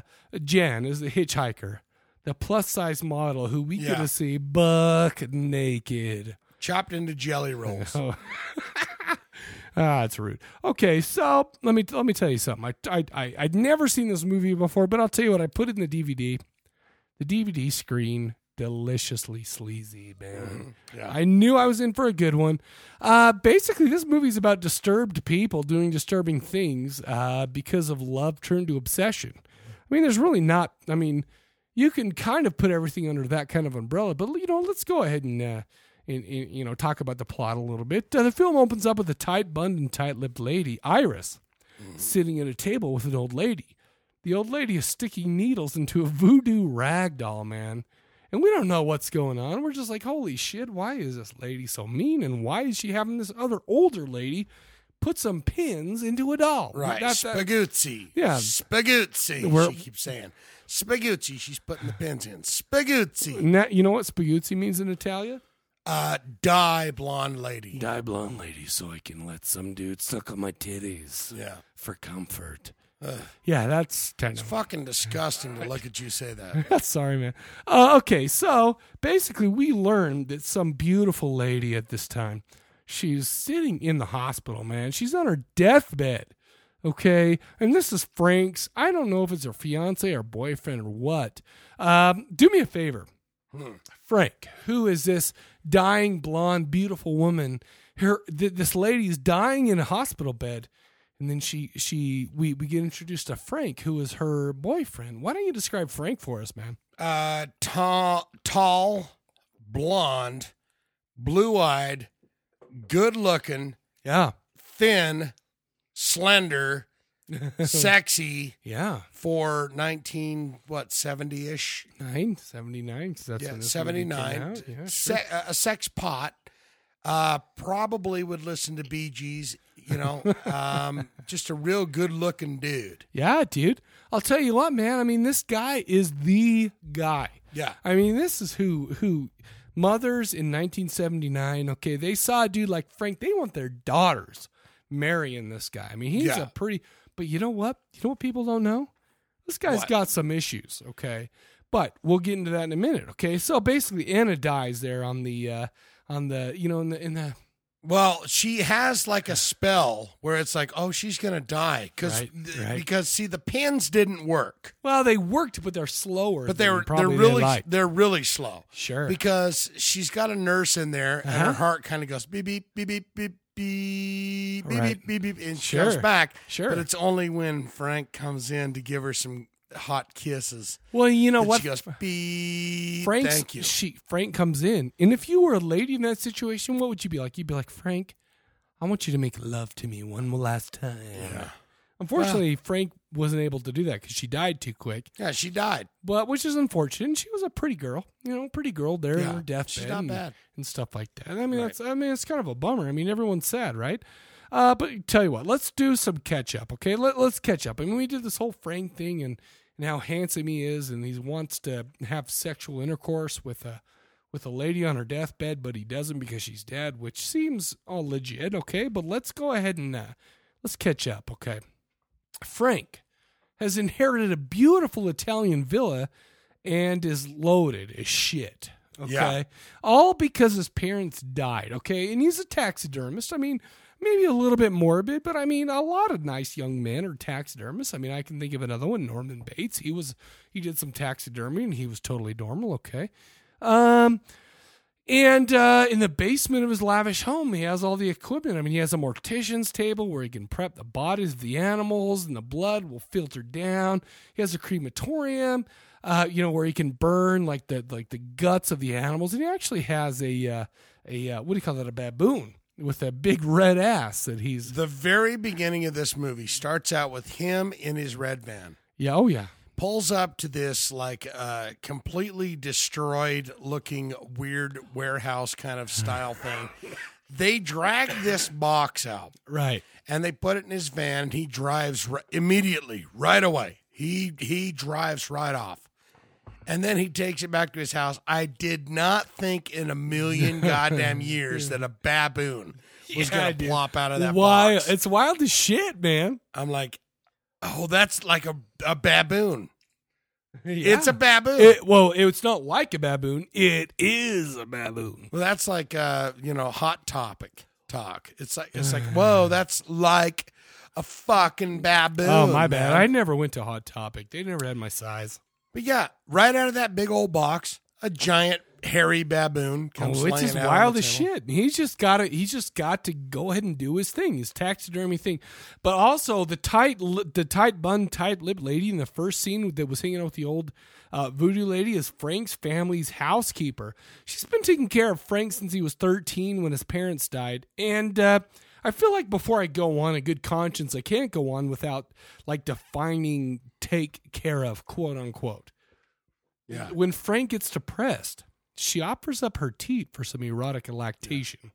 Suck on it, my young boy. Yeah, I mean that's comforting. Would you not? Agree And with handy that? When everything. Well, I was about to say when she's Frank there gets stressed, she gives him a handy J. And it's like, holy shit! Where was I when these ladies? All I can say about housekeepers that, are being passed out. Man. All I can say about that is if I have help, if I'm Ricky Schroeder growing up in a nice rich house, sure, I want handy J's and sucking tit. Well, erotic lactation from my helpers. Absolutely. Well, of course you do.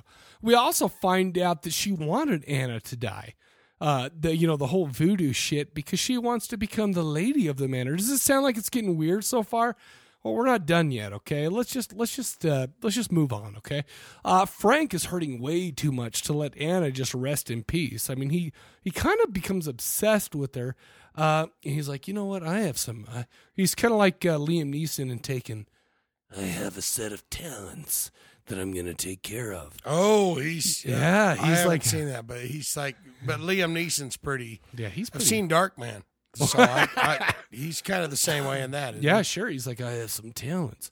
And his talent happens to be taxidermy. So he basically digs up Anna's body, stuffs her, and keeps her in his bed to have sex with her whenever he wants. I mean, whoa. He will be able to still be with her in death. Maybe it's not all about sex. I mean, the sex, the necrophilia is only implied in this movie. Okay, but yeah, there was none of that. But he's happy to have her laying in bed, and he just lays her up and gets her a nice, sweet little spot there in the double beds, and he's like, sure. Well, I mean, we're talking. If I need you, I'll come calling on you, baby. Sure. And let me trust ask you me on that. Let me ask you something. Now, I'm asking you this. With necrophilia, okay, we understand that, usually when you're done having sex, the lady comes and takes care of business afterwards, cleans everything out. Do you think he did, or do you think, Iris took care of all the shit? Wait a minute, you lost me. I'm sorry, I'm just asking. With necrophilia, someone comes along to clean it out. Well, I'm wondering. I'm saying with normals, the lady usually takes care of it, but I mean, in necrophilia, in this situation, do you think Iris took care of it, or do you think Frank took care of it? Man, you spun a web. I went to a dark place. I'm desires. sorry. I would say that no, he probably doesn't do anything. I mean, if I'm going by do you think this movie, do you think he pornos it and pulls it out and jizzes all over her tits? Well, we never even got that far. I'm but just saying, I would say, but I'm wondering what happens there. I'm trying to figure out the logistics here. Come on, help me out. I think that there's probably no cleaning going on.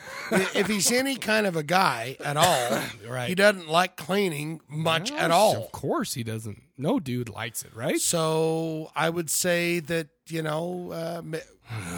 talking dead girl If type. Iris is worth her weight, yes, in what she's like saying, hey, if her bun is tightened, you go clean that.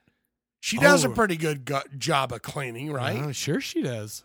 So it's like, you clean that out. Anyways, I'll be that's back gross. I next can't believe you Tuesday. even brought that up, you pig. Anyway, a bunch of fun shit happens in this movie. As Frank's taking Anna's body home after he dug her up, he runs into this hitchhiker. The hitchhiker looks like Jennifer Grey from Ferris Bueller's Day Off, except for like 30 pounds heavier. Yeah. Can you say that? I got that. She's kind of pretty, but, it's like, oh, wow. She's like, you want a weed smoke? You got to smoke this. It'll take you into, it's Thundertown, and Thunderdome. And it's like weird because it's like the first thing she says after she gets in Frank's car is like, hey, smoke this. She smokes and she passes out, man. She Let me literally ask you this. lights the doob. If you're smoking a weed cig, yes. if you're smoking it, I don't know what that's like, but yes. If you're puffing. Yeah, and okay, someone hypothetically. says, dude, smoke some of this, it'll take you to fucking Thunderdome. Yeah.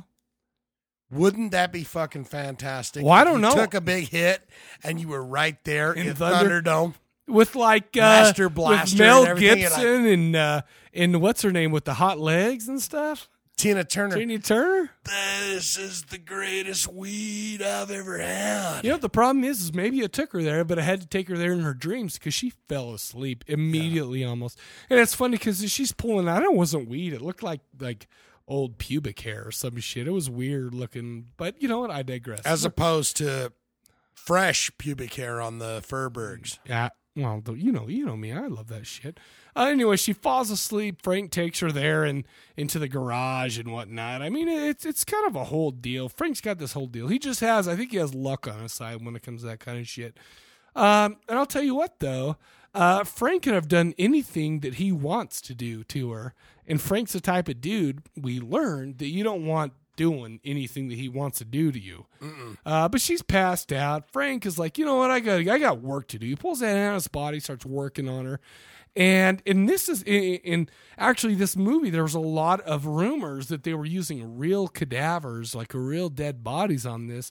And this is, I think, the scene where they were doing it because Frank's like pulling out Anna's body and he's like, he's cutting her up. He's taking out her guts. It was gnarly looking, man. It showed the whole cutting in great detail. I mean, they don't even pull away from the action or anything like that. He even pulls the brains through the nose.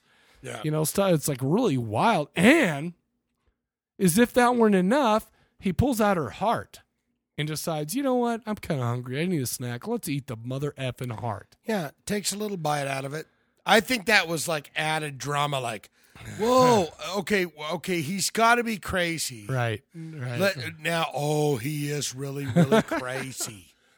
Well, it was wild, and it's like, but by this point, you're just like, man, Frank's a freak, man. I am not even shocked that he did that. He's working along, minding his own business. When Jennifer Grey, pre-nose job, Tubby, discovers what's going on, they start fighting, man. And it's not just any struggle, but it is a sadistic beating. Okay, I got to stop you. I got to stop you for 1 minute. Just because, so we got Jennifer Grey or whatever her name is, kind of jelly roll. She's asleep in the van. Yeah. She wakes up. She comes in. That baboon is hanging on a hook. Right. In the room when she comes in. Yeah, man. Every person on the planet has to look at the red ass of the baboon. I looked at it. And she did. She, of course. If you watch, she's like, oh, she's freaking out. And she walks in the room and she looks back like, yeah, it's a big old red ass right there. And then she sees what's going on with him, right? Mm-hmm. Yes. And then she screams and she runs out. Yeah. She can't open the door. No, of course not. And then she runs back and attacks him.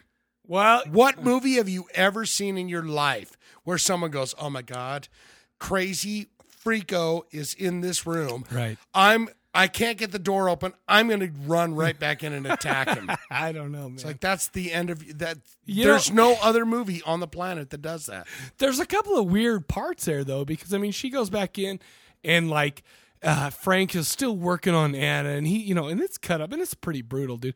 But he notices tubby Jennifer Grey. Yeah. He looks over there, and Jennifer Grey starts backing up, and the whole time Frank's been putting these guts into a bucket, and all of a sudden the bucket's in the middle of the room, and Jennifer Grey trips over it. It's like, I don't know how it got in the middle of the room instead of right by, where this is going on. I'm not saying I noticed that, but she trips over it. And man, Frank is a sadistic mother effer, man. I mean, he's got these tools. He's clipping off the tips of her fingers, and pulling her fingernails out. Like, I'll teach you. Yeah, man, it's pretty fat wicked. Girl. I'll tell you what. I'm gonna be honest with you. I'm gonna open myself up here. Oh God! All right. I didn't think she was that bad, man. Because you saw her full frontal and stuff. It was like, ooh, that's different, but it's kind of nice, man. She's okay. I'm just saying. She Pulling does her have a little bit of meat. Well, yeah, that was that's disgusting. That's all wicked and stuff. And the struggle ensues. We got all that whole thing. Frank just got a bunch of medieval torture devices on hand.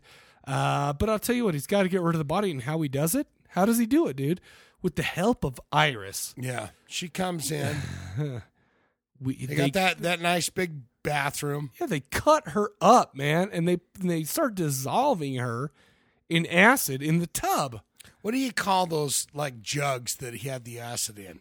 They almost look like where they got the spindle weave basket around the bottle itself. I want to say Kahlua kind of bottles. I don't know. But they're like giant Kahlua bottles full of acid. They're dumping it in the tub, and Iris is gonna chop her in. But I'll tell you what, Iris is pretty understanding. She's like, Frank, are you sad? You need to get rid of a body. Let's go ahead and dissolve this and whatever. But I'll tell you what, Iris is great because after this, Frank is down in the dumps, and Iris is like, how can I make you feel better? Hand job. There you go. How about Iris eating? After that, where he's just like, I can't believe what we just did. And she was going, I'm eating some potato and cabbage soup, and I can't keep it in my mouth. And he was looking at her going, oh, my God, you're so disgusting. Yeah, that was I just disgusting. killed fucking baboons, everything else, and you're disgusting because you're eating beef stew. Right. And no, I hear you, man. I'm right with you. I don't know what's going on. It's disgusting. All I know is even if a woman doesn't have nice table manners, I'd let her give me a handy. Well, a handy J. Yeah. Okay, of course you would. You would be like... He's just like, oh, my God, what did we do? Well, Let's do weird. it again. Anyway, oh, man, what did I do just there? I messed with my iPad there, and there goes my notes. Anyway, Frank's finishes working on Anna and puts her preserved body in the dead. And did you know that Frank's into fitness? He's really into fitness. We know this because he decides to go for a jog. Okay? He looks like a jogger. Yeah, he does. He looks like a guy that keeps himself together well. He's pretty into shape, and he went into porn. And those guys, man, they got to keep in shape. You don't want to see a pot belly with the big dick. You don't want to see that shit. What, Ron Jeremy? Well, yeah, but Ron Jeremy was kind of a legacy at that point by the time he had a pot belly. You can do what you want. No, okay, all right. Well, he finds this hot chick jogging in front of him. He catches up. She rolls her ankle, takes her back to the house to fix her up. But you know what? I'll tell you what. Frank is such a ladies' man. He is in bed with her within an hour. But I'll tell you what. You know who else is in bed with him? Anna. Yeah. Taxidermed Anna. Okay, and he's like, oh, I'm doing this chick. Obviously, he does not care about the act of sex itself. Because he goes, hey, let's do this. No, sure. And she's right there in bed next to him in the double bed, like the Lucille Ball double bed. Yeah, like they have to scoot them together and shit. And there she is in her full glory laying there in the bed. Right. Well, he even pulls it out. She was covered by a blanket, but he's like, I'm doing this chick, but I can't get off till I see my Anna who's dead. You know what? But the problem is the jogger looks over and sees Anna and starts freaking out. So Frank does what any normal, sane human being would do. He takes a big bite out of her neck and starts chewing and then kills her. Right? And then he takes her, and him and Iris go ahead and have to deal with this body as well. But they just put her in the kiln. They kind of just burn her up and whatnot. Which leads me to ask you a question. Okay. Now, so they have this big kiln, and they got rid of the jogger in the kiln. They just burned her ass up, right? Right. Why didn't they just do that to fat Jennifer Grey? Well, that's a good point, but maybe it was a cool scene, but come on. Maybe they're into different ideas. Maybe. Which All leads I'm saying into is, a later scene. It does indeed. All I'm saying though is this, okay? If you have a giant oven that you can burn bodies in, burn them all. That would be my go-to method of discarding bodies. Okay? Sure, but if you are a serious serial killer type or murderer of types, you know, work it up, man. Let's try some different things. My bad, maybe I'm just not being imaginative enough, you know. And you've got plenty of land as a rich orphan. That's true. You've got everything. I bury the ladies everywhere, man. You can't find nothing. Iris is out there like, yeah, I'll bury a hole, man. Right. I'll put her in a hole. Right, dude. So it's like, why not work it up? Nah, dude. When you're that rich as an orphan, you go, you know what? No law can hold me. I'm in my own little plethora. I'm in my pleasure palace. That's with a good my point. land. That's a good so point. I can do what I want. You know what, dude? You have opened my eyes to this because I thought it was a little bit silly that they went with the whole acid thing. But, you know, you're right, man. Why not mix it up a bit? Keep life enjoyable. I'll tell you right now, if I'm going to kill somebody, I would totally go the acid. That is going to destroy, even over bone, because you can go DNA through bone segments. I'm going acid all the way. And also the acid brought up some like really gross like human soup shit. It was gross as balls. I'm acid all the way. Yeah. Oh really? I'm just like, let's get rid of this shit. Let's throw it in the kiln. Man, you turn it into liquid sauce and bury it out in the dirt like Iris did. Yeah. It's like yeah, okay. All right, man. Listen, I'm not gonna argue with you because you know you may just be onto something there. I'm not going to sit here and tell you you're wrong. Okay, that's citric acid. What is it? Sulfuric acid or whatever. It's it's not citric acid though because that is the way to go. Because they're not like squeezing a bunch of oranges and lemons and shit in there.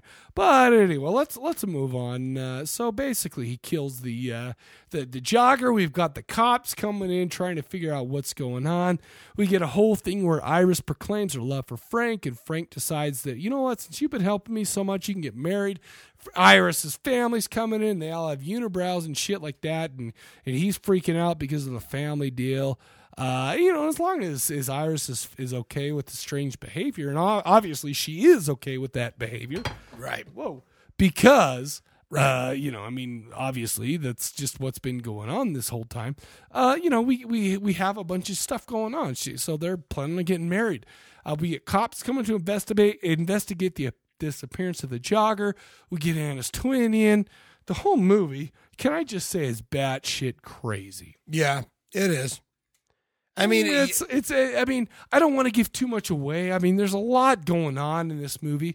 I don't know how deep the plot is, but there's just a lot of weird shit going on, man. This is one of those movies I would have liked to seen with the lore in at the Freak End. Oh yeah, really? On the big screen. Oh sure. This was one of those movies I was like, I would have enjoyed the shit out of this a hell of a lot. Sure, dude. All I'm saying is, first of all, the DVD that we watched was a Media Blaster shitty DVD intro, and they've got like the whole CDs flying through space and all that stuff. And I'll tell you, Media Blasters is kind of to me, it's kind of it almost throws me back to the old VHS days, like the Vidmark video or all that stuff where, I realized that Media Blasters is all DVD, but it has that old cheesy intro. Yeah. So you got that, and you got the intro with like the naked lady, like with her arm up to the castle and stuff like that. Right. So I knew I was in for a good mother effing movie with this one, man. Yeah, this is pretty solid.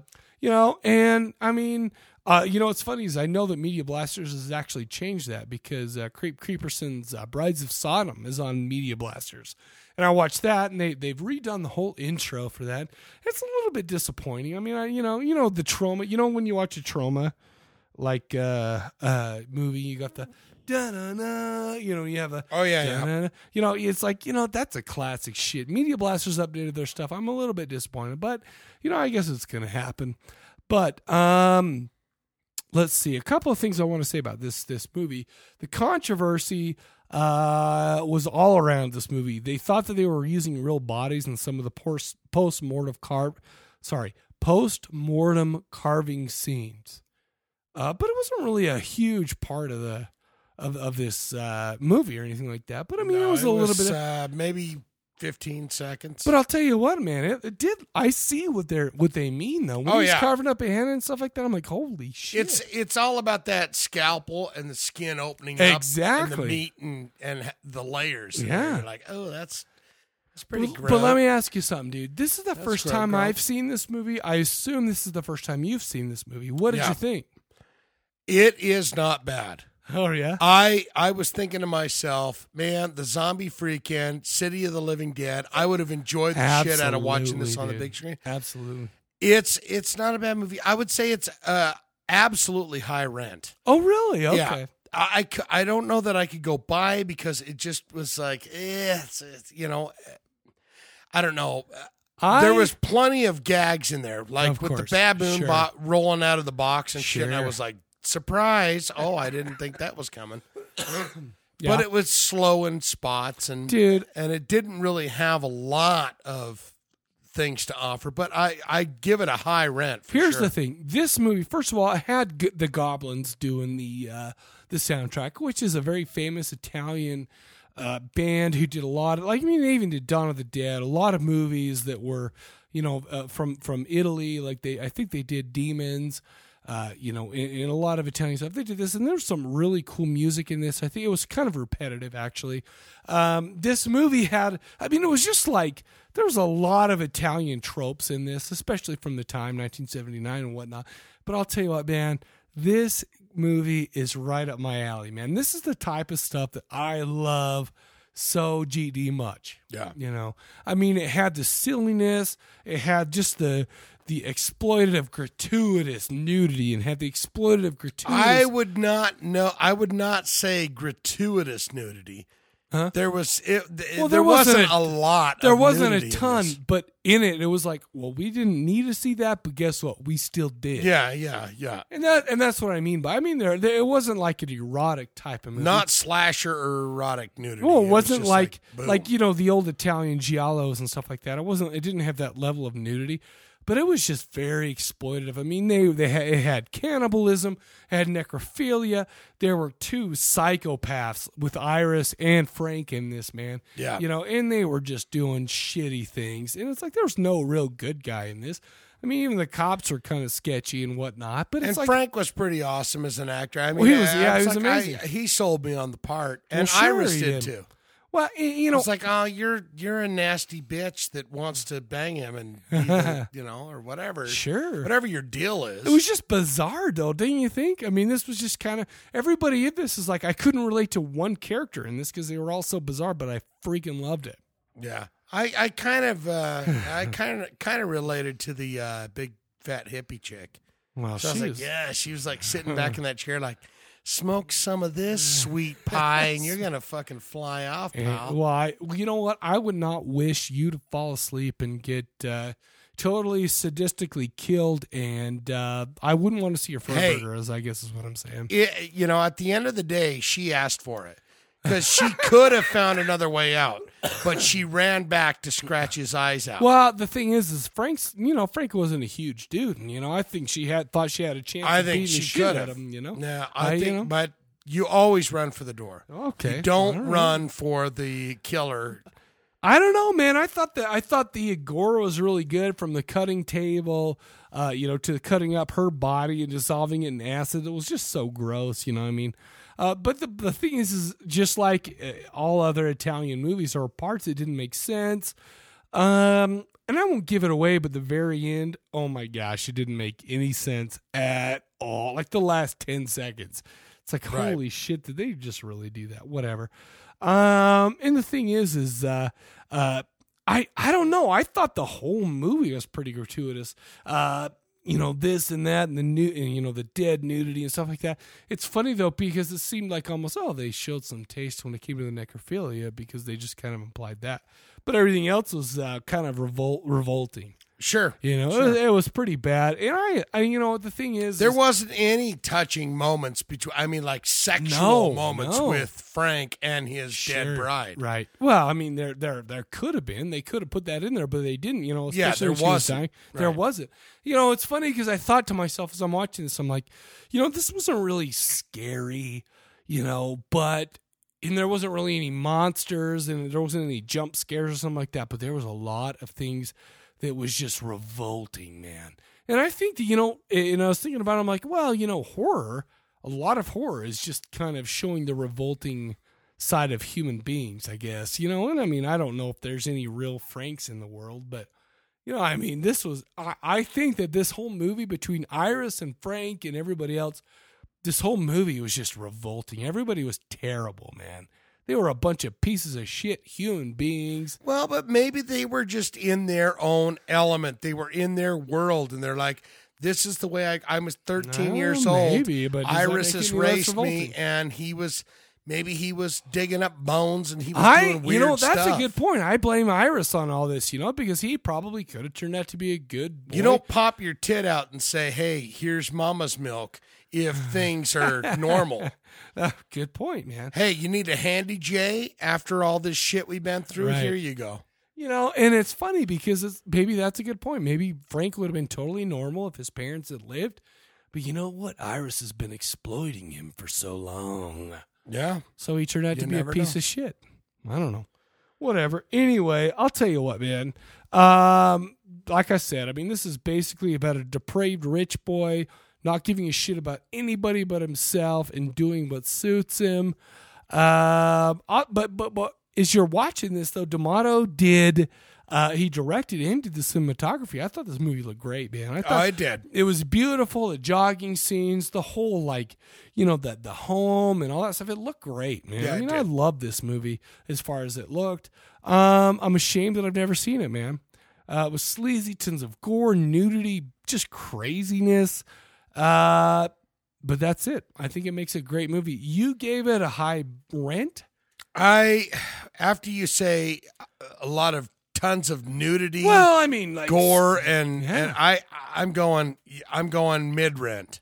Really, it is mid rent. I'm giving it a buy, man. But I'm just saying that you're laying on the gore and the nudity and all that. And sure, there was not it was not there. Well, maybe it was implied. Well, but it was not like your regular gore and. It blood wasn't and the regular nudity. gore. It was he pulled out guts. He pulled out guts from a dead body. You saw dead body nudity. He pulled out guts from a dead body, put it in the thing. I think it was all there. I mean, and I'm not going to shit on you and tell you that you're wrong or anything like that because it was different. I mean, this was presented, the gore and the nudity was different. I do go high to mid rent. I'm going to give this a buy. I loved this movie, man. I loved watching this. In fact, I'm ashamed I've never seen this before. Also, I realized that I need an iris. Kind of like a sexual favor machine. And who will clean up any shit I do if I accidentally, oh shit, look at this mess I made. Especially if you can just go clean that up. Yeah, exactly. I'm did gonna this watch shitty thing. TV. You go clean that up. You know what? And it's dirty, and she will do it, man. And that's what she was all about. I need an iris. Can we all agree that we need an iris? Okay, I think we're all okay. Iris, where are you in our lives? Yeah, exactly. It's like I used to need someone who I think we all have an iris, but whatever. Cleans up our shit. I love this movie, man. I thought it was great. I'm going to give this a buy. I did love it. I am unashamed. I thought this movie was great. It was Italian. It was crazy. It was dubbed. It had the great style. It was just psychopath. It was basically depraved people doing depraved things, man. I thought it was fantastic. The first 3 minutes of the movie. Yeah. You have a guy driving in a red van, pick up a big box. And then when he dropped that big baboon out of it, I went, that's fantastic. The rest of it kind of went downhill from there. Okay. I don't know. Well, okay. High rent. I would say go ahead and buy this movie, but it's worth watching. I would say, absolutely. Yeah, go check it out, figure it out for yourself. But man, I thought it was great, man. And I'll tell you what, Joe D'Amato, to me, that name means Italian sleaze horror incarnate. I mean, that guy's the man when it comes to that kind of stuff. Plus, Goblin, are you shitting me? Goblin did the soundtrack? Hey, all you can do is watch something and go, yes or no, or maybe so. Well, sure. I mean, I'm not sitting here. I'm just Joe Blow. Same here, dude. So I just go, That was appealing to my sensory screens, or not. You know what I think what happened is that you kind of blew your load, if you know what I mean, early on.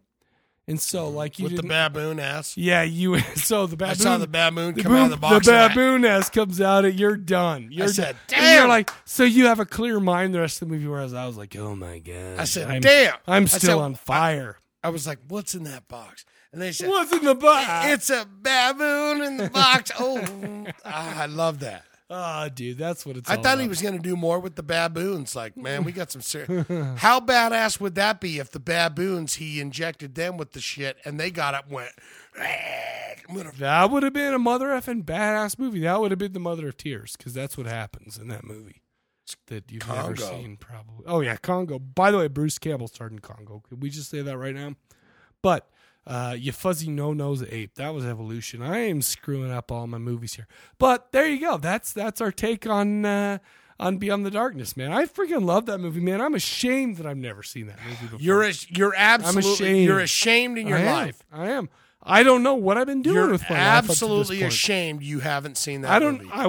Why have I, there's nothing that I've been doing in my life that has been as good and as productive as watching that movie. Oh my God. So there you go. Go ahead and buy it or barely rent it if you like Shane. But anyway, that's all we got. No, high rent it. Oh, high rent. Okay, I'm sorry. Okay, we got high to mid rent. Okay, so we're there. Yeah, people, we're there. It's worth a watch is what we're both saying. Yeah. Check it out. All right, man. So here we go. The question of the episode recap. And we're going to be doing some top 3 lists for maybe for a couple of weeks here. The 3 hottest vampires in horror films. Call it in. The Bone Phone is 385-351-9273. That is 385-351-9273. We appreciate you guys listening to us and calling in. Please. The hottest 3 vampire ladies that I like in the movies. Yes. It's going to be a tough one. That's going to be tough because you might have to actually ask your nether regions about I might have to research that. Oh, because I do not want to leave any stone unturned. Oh, that was disgusting, you pig. Now, I know what you meant by that. But anyways, other than that, I guess we will catch you guys later. See ya. How many people do I have to kill?